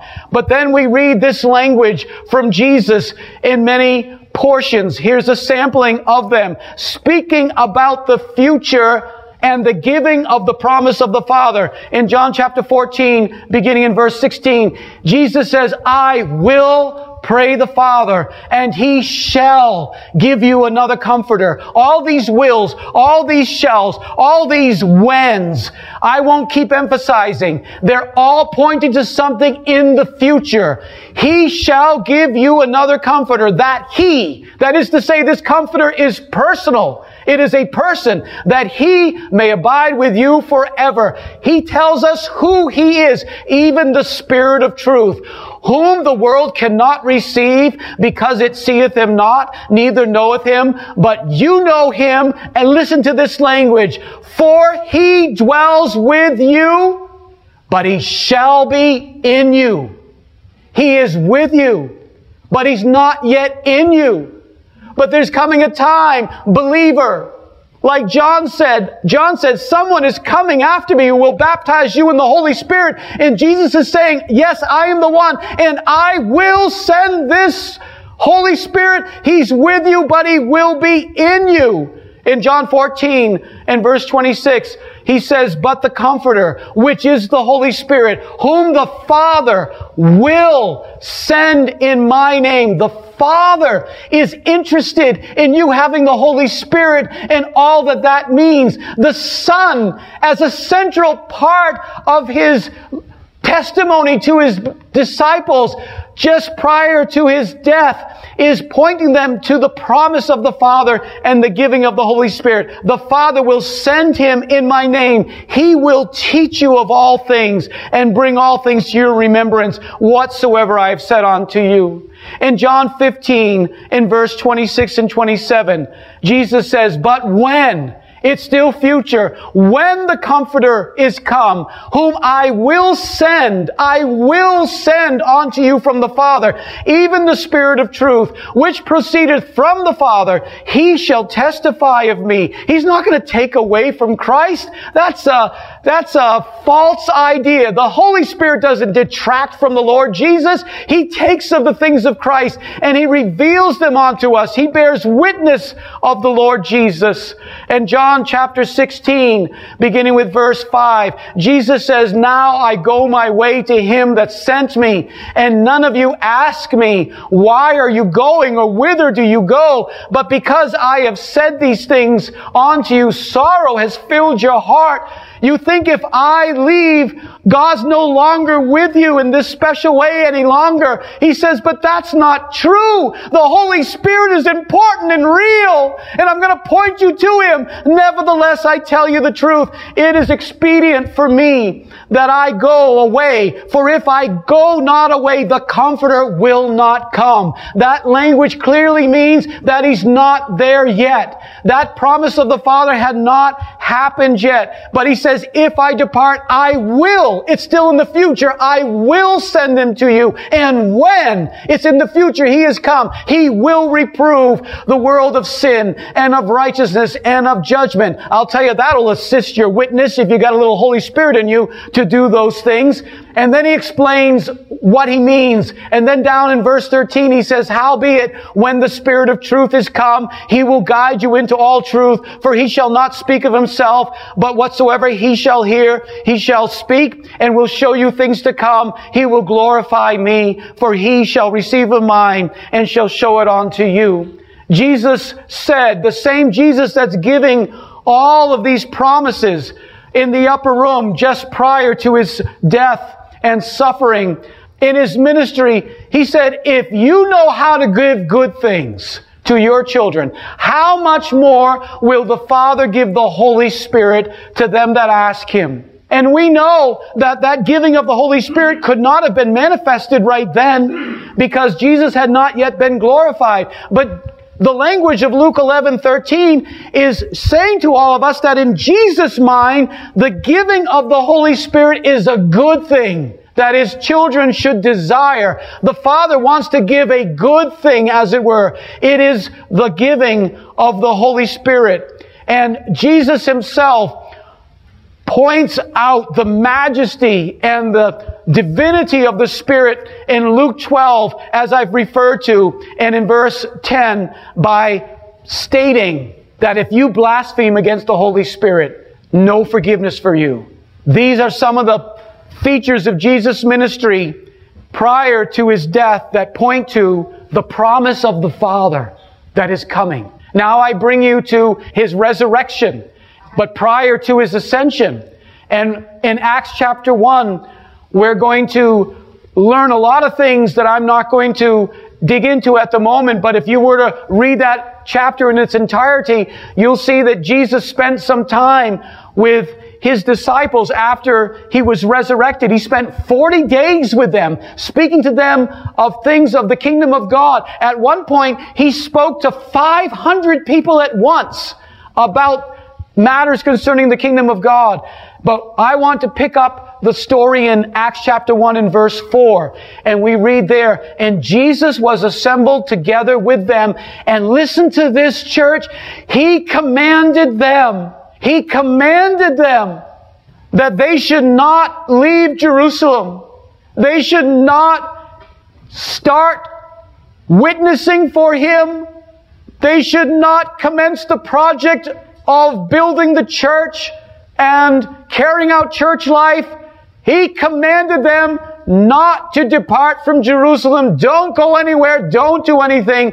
Wait for the promise of the Father. I've just given you all those texts that speak to what that promise is. Wait for the promise of the Father, which saith he, "You have heard of me. For John truly baptized with water, but you shall be baptized with the Holy Spirit not many days hence." And he tells them in verse 8 that they will receive power. After the Holy Spirit has come upon them, they will be empowered to be the church of the Lord Jesus Christ. If we had time in this study to pause here and ask the question, what would have become of these disciples had they not waited and just said, look, we understand the message of Jesus Christ. Let's just go out and be faithful and get people saved. Then the entire story of the Christian life or Christian history would have been very, very different. Now we come not to that which is in the future. Even in Acts chapter 1, he tells them, wait for the promise of the Father. You're going to be baptized in the Holy Spirit. You believers, wait for the promise of the Father. Is that not what he said? Is that not what Jesus, in the 40 days in which he was resurrected, was saying? Then has it ever occurred to you that there's something funny about the fact that though we are told specifically he spake to at least 500 at once, when we get to Acts chapter 2, and we are no longer in the future, looking to the future of when the promise of the Father is going to come, but we're looking, as we will in a moment, at the present, when that promise is fulfilled, when it's there, when it has come. Why are there only 120 or so in the upper room? You say, well, they probably had other things to do. Well, maybe that's some of our problems. You've got other things to do. What could be more important than being in the center of God's will? He commanded them, don't leave Jerusalem until you receive the promise of the Father. In Acts chapter 2, we read, and the day of Pentecost was fully come.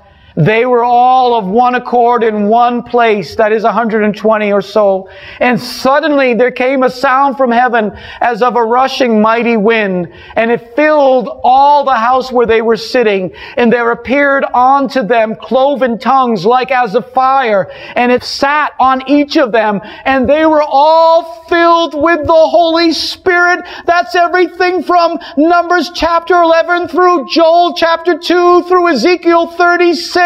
All the way down through John the Baptist's statements, through Jesus' ministry and all of his promises in the upper room. Now the promise of the Father is here, and they were baptized in the Holy Spirit, and they began to speak in other languages as the Holy Spirit gave them utterance. That is the fulfillment of the promise of the Father. That is the faith that was once for all delivered over to the saints, because on that self-same occasion, Peter stands up and he preaches, and he says, this is the promise that was given by the prophet Joel. You can read it for yourself in Acts chapter 2 and verse 14 through 18. And then Peter goes on to say to the assembled thousands that were there, that were pricked in their heart, and said, what shall we do? He said, repent, believe in the Lord Jesus Christ, be baptized in Jesus' name. And he says, and you also will receive this gift of the Holy Spirit, for this promise of the Father is unto you and to your children and to all that are afar off. No expiration date, no ceasing of it, to as many as the Lord our God shall call. I agree with this Holy Spirit minister who says the baptism and infilling of the Holy Spirit are essential to New Testament Christianity. This is shown by the relatively inactive condition of the church from the day of ascension until the day of Pentecost. They had the same commission on the day of ascension that they had on the day of Pentecost. However, the church was not prepared to fulfill the Great Commission without first having the equipment of the baptism of the Holy Spirit. The church was not fully prepared for existence as the church, because the Holy Spirit is the spirit of worship and the spirit of witness. We must conclude then that the baptism in the Holy Spirit is not an optional or decorative experience in the life of the church of the believer. It is significant that the New Testament attitude toward the baptism in the Holy Spirit is that this experience is the normal expectation of one who is in Christ. The idea of remaining a Christian without the baptism in the Holy Spirit was considered an abnormality.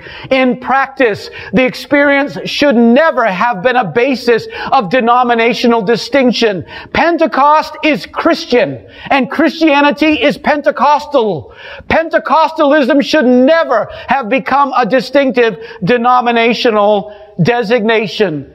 And to this, the New Testament agrees. When Peter went up in Acts chapter 10 to Cornelius' house, the Bible tells us that as he was preaching the Word of God, the Spirit of the Lord fell on them, and they began to speak in other languages, just like they did in the upper room. That's Acts chapter 10, verse 44 through 48. When Peter then relays this back in Jerusalem. He says the Holy Spirit fell on them just like He did on us, because this is the normative experience of the believers. And that's found in Acts chapter 11 and verse 15 through verse 17. And then when Paul himself went up to Ephesus, he found some believers in the Gentile city of Ephesus, and he knew they were believers, but he said, did you receive the Holy Spirit since you believed? It's a participle in the Greek, having believed, that you are in the status of a believer. But I'm asking you, have you received the Holy Spirit? And they said, no, we don't know about this experience. In the King James, it says, we don't know if there be any Holy Spirit. That's not, they never heard of the idea of a Holy Spirit. They're saying, we don't know about this new experience of the Holy Spirit that you have in mind. And he began to preach to them. And then when he laid hands on them, the Spirit of the Lord came upon them, and they began to speak in tongues. In Acts chapter 8, verse 14 through 25, I won't relay that at length, but there Simon Magus saw something when Peter and John prayed for the believers in Samaria. He saw something, and he wanted the power to communicate the Holy Spirit. And it stands to reason, given what we see in Acts chapter 10, in Acts chapter 19, and obviously Acts chapter 2, that he saw them praying in the Holy Spirit. The Bible tells us that the promise of the Father is the earnest and the seal of the new covenant. For example, in Ephesians chapter 1 and verses 13 and 14, we're told, in Him, that is, in Christ, in whom you also trusted. After that you heard the word of truth, the gospel of your salvation. We just relayed this as it speaks to the Ephesians. This is an epistle to the Ephesians. Paul is writing to the Ephesians, and he's reminding them of that event in Acts chapter 19. He says, after you believe the word of truth, the gospel of your salvation, in whom also after you believed, then you were sealed with that Holy Spirit of promise, which is the earnest of our inheritance, onto the redemption of the purchased possession, onto the praise of His glory. Do you not understand that this baptism in the Holy Spirit is a special stamp of God's mark of the new covenant experience in your life? And it's the earnest in the sense that it is the central gift of the entire new covenant,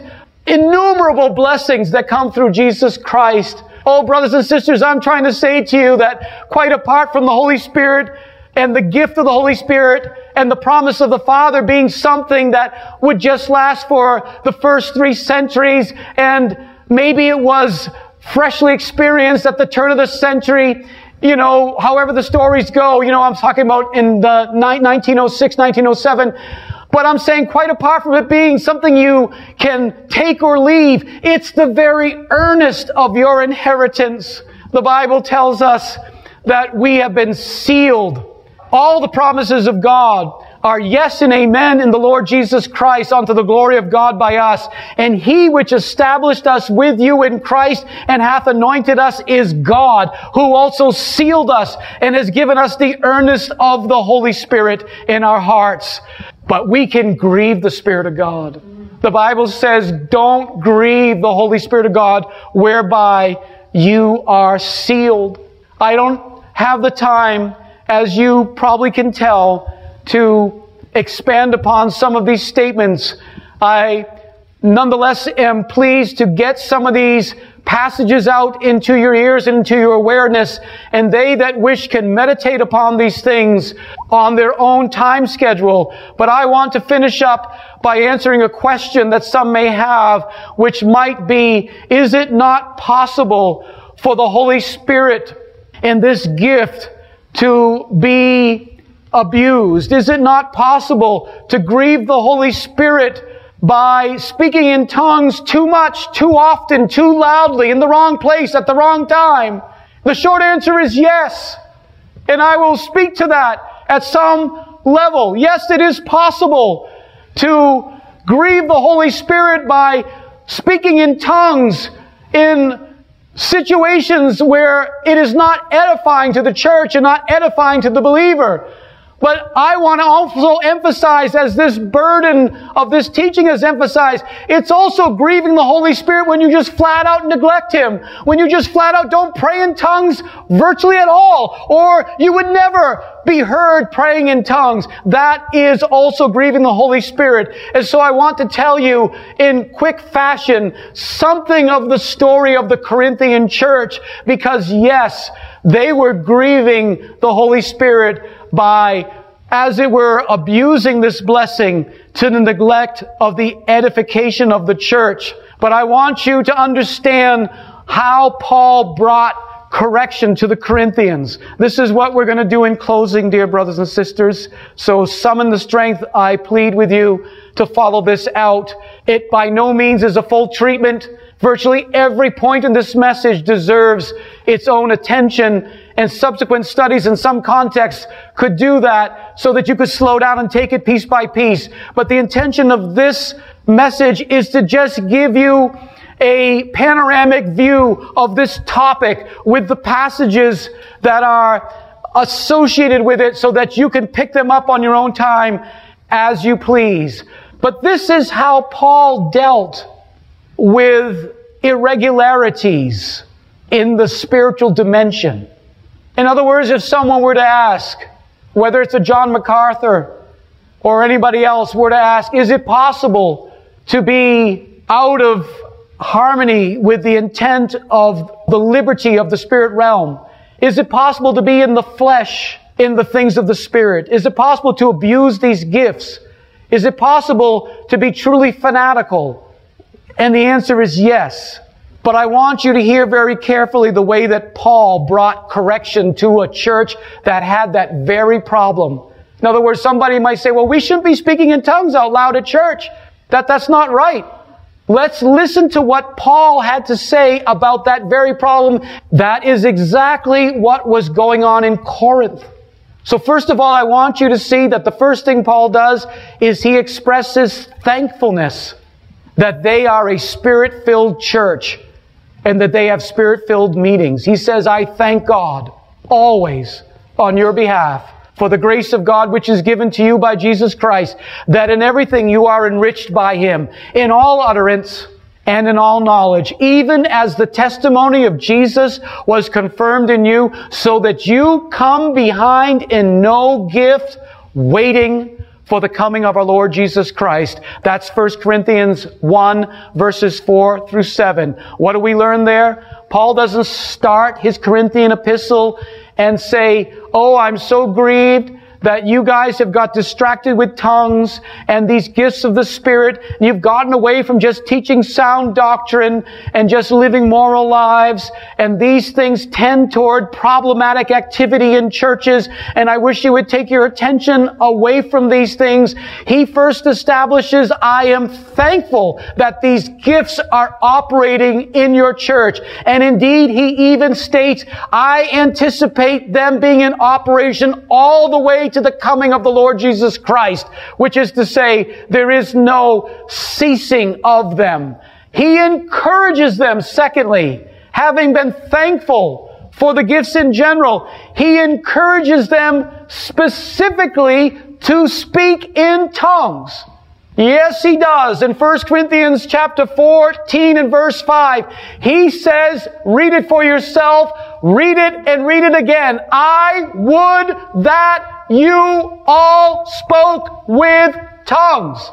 There's no way of canceling that out when you listen to the remainder of his statement and his burden when he says, but rather that you prophesied, for greater is he that prophesieth than he that speaketh in tongues, except he interpret, that the church may receive edifying. In other words, dear believer, what I'm saying is, what you should first do is read the first clause of that verse. Read it over and over again until it sinks into your soul. I would that you spoke in tongues. I want, the apostle says, every believer to have the baptism in the Holy Spirit with the initial evidence of speaking in tongues. He then qualifies, certainly, and says, but like anything else, remember Samson? We don't want to abuse the anointing or not bring the anointing to the subjection of God.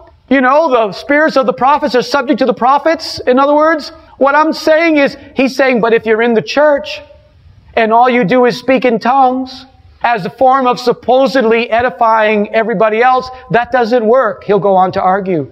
But he does say, but if somebody's interpreting, now we're in a different story. So go ahead and speak in tongues if someone can interpret, so that the church will be edified.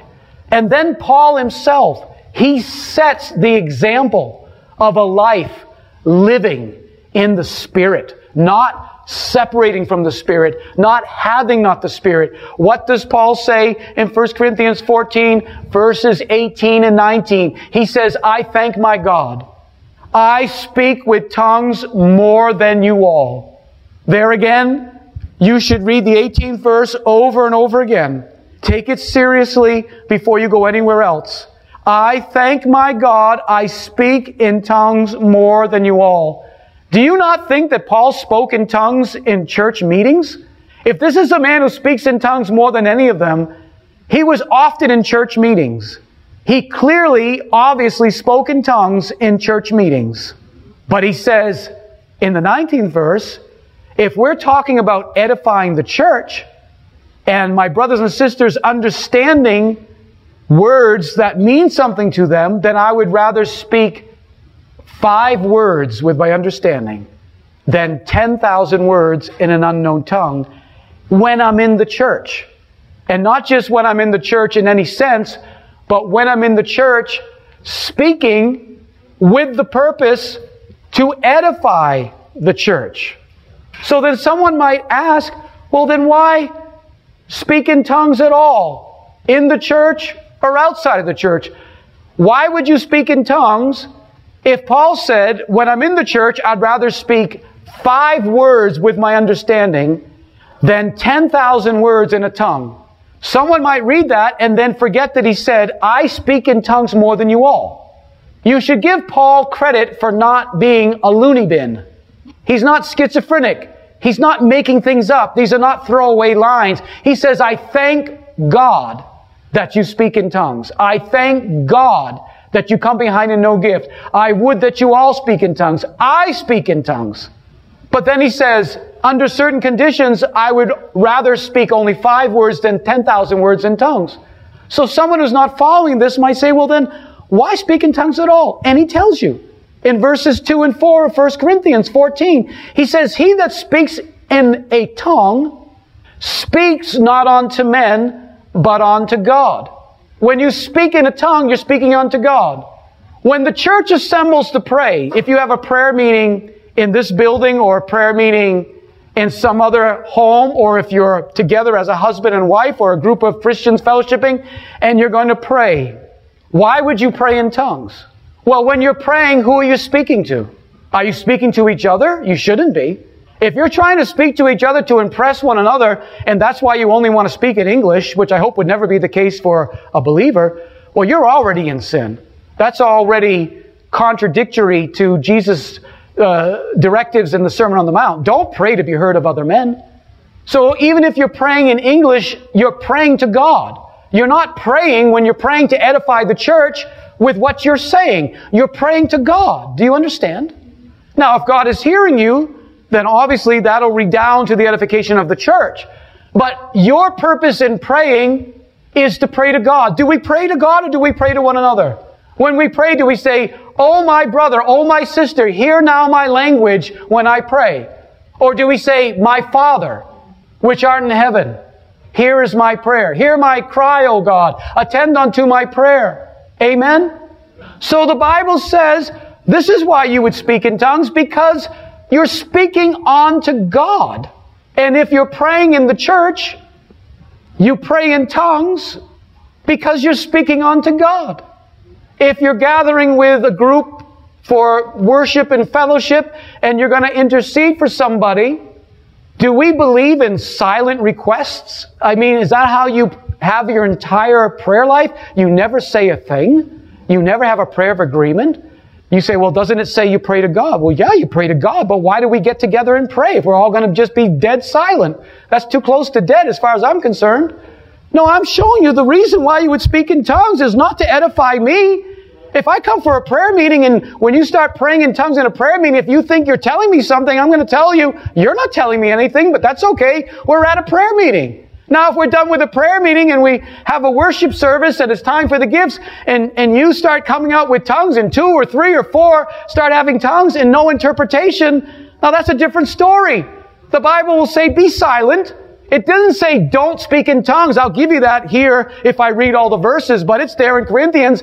It says be silent if there's no interpreter. It didn't say stop praying in tongues. It says speak to yourself and to God. Why? Because you edify yourself. That's in verse 4 of 1 Corinthians 14. Why speak in tongues? Because you edify yourself. I mean, even if one were to argue for a prayer meeting only having silent tongues, okay. I mean, I'm not in agreement with that, nor is the Bible, but I'm trying to make a point. You should at least then be praying in tongues in silent if you can pull that off. I don't really like doing that. Do you ever try praying in tongues in your brain? I mean, if I was in solitary confinement and even then I would still pray out loud. If they told me I couldn't, I'd probably pull a Daniel on them and tell them, too bad, I'm going to pray anyway. You follow what I'm saying? Throw me in the lion den. Whatever. I mean, I'll just go to heaven. What's the big deal? You know what I'm trying to say? So I'm saying, I'm not that good at praying in my mind in tongues. The Bible says, they spake as the Holy Spirit gave them utterance, not they thought as the Holy Spirit gave them utterance, or thought patterns. What I'm saying is, if you're going to pray to edify yourself and pray unto God, then why wouldn't you be like Paul? You say, well, I pray in English. Well, so do I. I did before I started this message. But Paul says in 1 Corinthians 14 and verse 15, what is it then? I'm a good believer, he's saying. What is it then? How about me? I'm going to pray in the Spirit and I'm going to pray with the understanding. He says, I'll sing in the Spirit and I'll sing in the understanding. I mean, can we leave it there?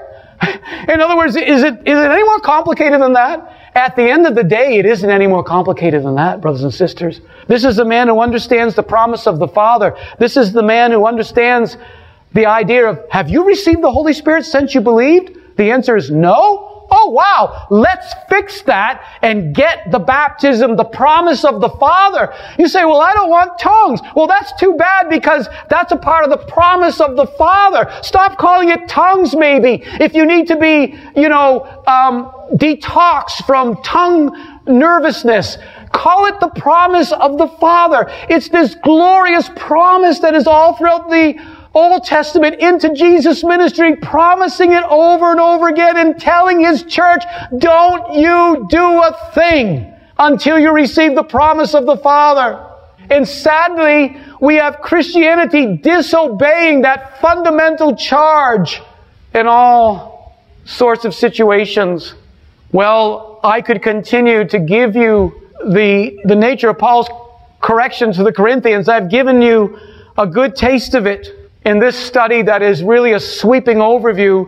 But I'll give you one final directive from the Apostle Paul. At the end of the day, we can go around and round. I mean, I'm not suggesting we shouldn't pay attention to the actual language that he says. I'm not suggesting that at all. But for anybody that has heard it and is still undecided, he says at the end of his treatment of this issue, he says, brethren, desire to prophesy. Did you hear that? After everything he said, he regulated them because they were out of order. He says, if you're going to prophesy or speak in tongues, he said, let it be 2 or 3 tongue speakers and let somebody else interpret. And if there's no interpreter, then speak to yourself and to God, right? And then he says, if you're going to be prophesying, then let the prophets test the prophecies. That's what he said. Let the others judge, right? But at the end of the day, he said, he did not say, so you're getting my drift. Can we just knock this spiritual stuff off altogether? Like, I'm trying to wean you, baby Corinthians, from this spiritual stuff and this tongue nonsense.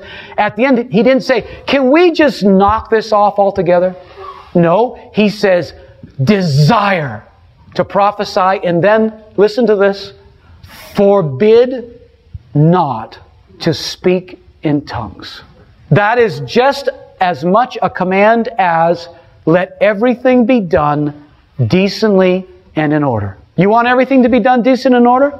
You're going to have to find a way to do it without forbidding to speak in tongues. Because you're going to have to put both commands together. And they are absolutely there. Jude 19 is worried about those that separate themselves from this apostolic message, go with a soulish orientation to these issues, having not the Spirit. Separating yourself by moving away from the Spirit is a step toward apostasy. It's a form of denying the only Lord God and our Lord Jesus Christ. You say, how's that?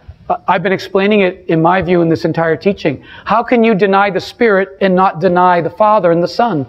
It's not possible, or you don't have a good understanding of the doctrine of God. Ceasing to pray in the Holy Spirit is to separate yourself from God. I'll say that again. Ceasing to pray in tongues is the opposite of building yourself up in the most holy faith. It's contrary to keeping yourself in the love of God. It's contrary to building that expectation of Jesus' return. As a matter of fact, it's even separating you from me, to tell you the truth. And by the way, I hope it's true. It's my heart that for you and for any who would ever hear this message, as the Lord may allow, this is ministered in compassion to God's people. This is an earnest contending for the faith that was once for all delivered over the saints. And as the title says, the promise of the Father is in the faith that was once for all delivered over to the saints. The promise of the Father, the baptism in the Holy Spirit with the initial evidence of speaking in another language, is a part of the faith. It's a very central part of the faith that was once for all given to the saints. And anywhere where those drift away and they move away having not the Spirit, there needs to be believers who earnestly contend for this faith, and they build themselves up in it, doing the very thing others are walking away. Pray in tongues. Pray in the Holy Spirit. As I said, you're not just moving away from God, you're moving away from me and your brothers and sisters. Why? Because we all are in a spiritual warfare. I need your prayers. And I need better than what you can pray in your own mind. I need your prayers in that prayer language of Romans 8:26 and 27, where the Spirit Himself makes intercession for the saints according to the will of God. I need you to pray for me better than how you can pray in your own elaborate English language, however eloquent you can get in earnest. I need you to pray in the Spirit for the believer. Because spiritual warfare sounds like this in Ephesians chapter 6 and verse 18 and 19. Praying always with all prayer and supplication in the Spirit. And you can read the rest on your own. You're going to help the ministry effectively, is what he says. Pray for me in the ministry that I may preach boldly. Maybe you'll preach a little more boldly if you'll pray for yourself in tongues. And if you don't think that's true, then you've forgotten what happened in Acts chapter 4. In Acts chapter 2, they were all baptized in the Holy Spirit and they spake in tongues. Is that not obvious? But in Acts chapter 4, they had experienced some persecution. Peter, John come back to the church. They express what had happened among them. And we're told in verse 31, they all prayed. And then the place was shaken. And then the Holy Spirit came down and they began to speak the word of God with boldness. That's New Testament Christianity. That's building yourself up in this most holy faith, brothers and sisters. I say in closing that it is a move away from the faith that was once for all delivered to the churches when we neglect this precious promise of the Father. I choose to close with a quotation not of my own. The fellowship of the Holy Spirit was not a vague theological formula invented by St. Paul to impress first century mystics and philosophers. It was the Christian's way of referring to the immediate, awe-inspiring, supernatural realization of the presence of God as the living bond of their unity and inward strength in the new community of Christ. The Pentecost experience is decisive for the Christian church. Without question, Pentecost was essential for the nurturing of the Church of Jesus Christ. Father, as we stand before you, having received your word, Lord God, we remember the words of the Lord Jesus, who said, "The Spirit of the Lord is upon me, because he hath anointed me." And whatever the attendees in that synagogue in Nazareth thought of that, we might ponder. But we know that we don't have to sit as bystanders and watch one person or two or three be the only ones who receive this promise of the Father, for the promise is unto us and to our children and to as many as the Lord our God should call, even those that are far off. Father, we pray that you would make this promise a very personal promise from your fatherly heart to each believer in this place and to your children at large, Father, that they would hear, perhaps from our own lips, the kind of question Paul asks his fellow brother and sister in Christ: have you received the Holy Spirit since you believed? Knowing how blessed and wonderful and necessary this is for the life of the believer. Father, I just pray for my brothers and sisters that the reality of this promise of the Father, this earnest of our inheritance, would be freshly impressed upon their spirits, and that they would desire fresh infillings, that they would desire not to grieve the Spirit of God, which is to grieve the one true God. Let us worship you, Father, Son, and Holy Spirit, is my prayer in Jesus' name.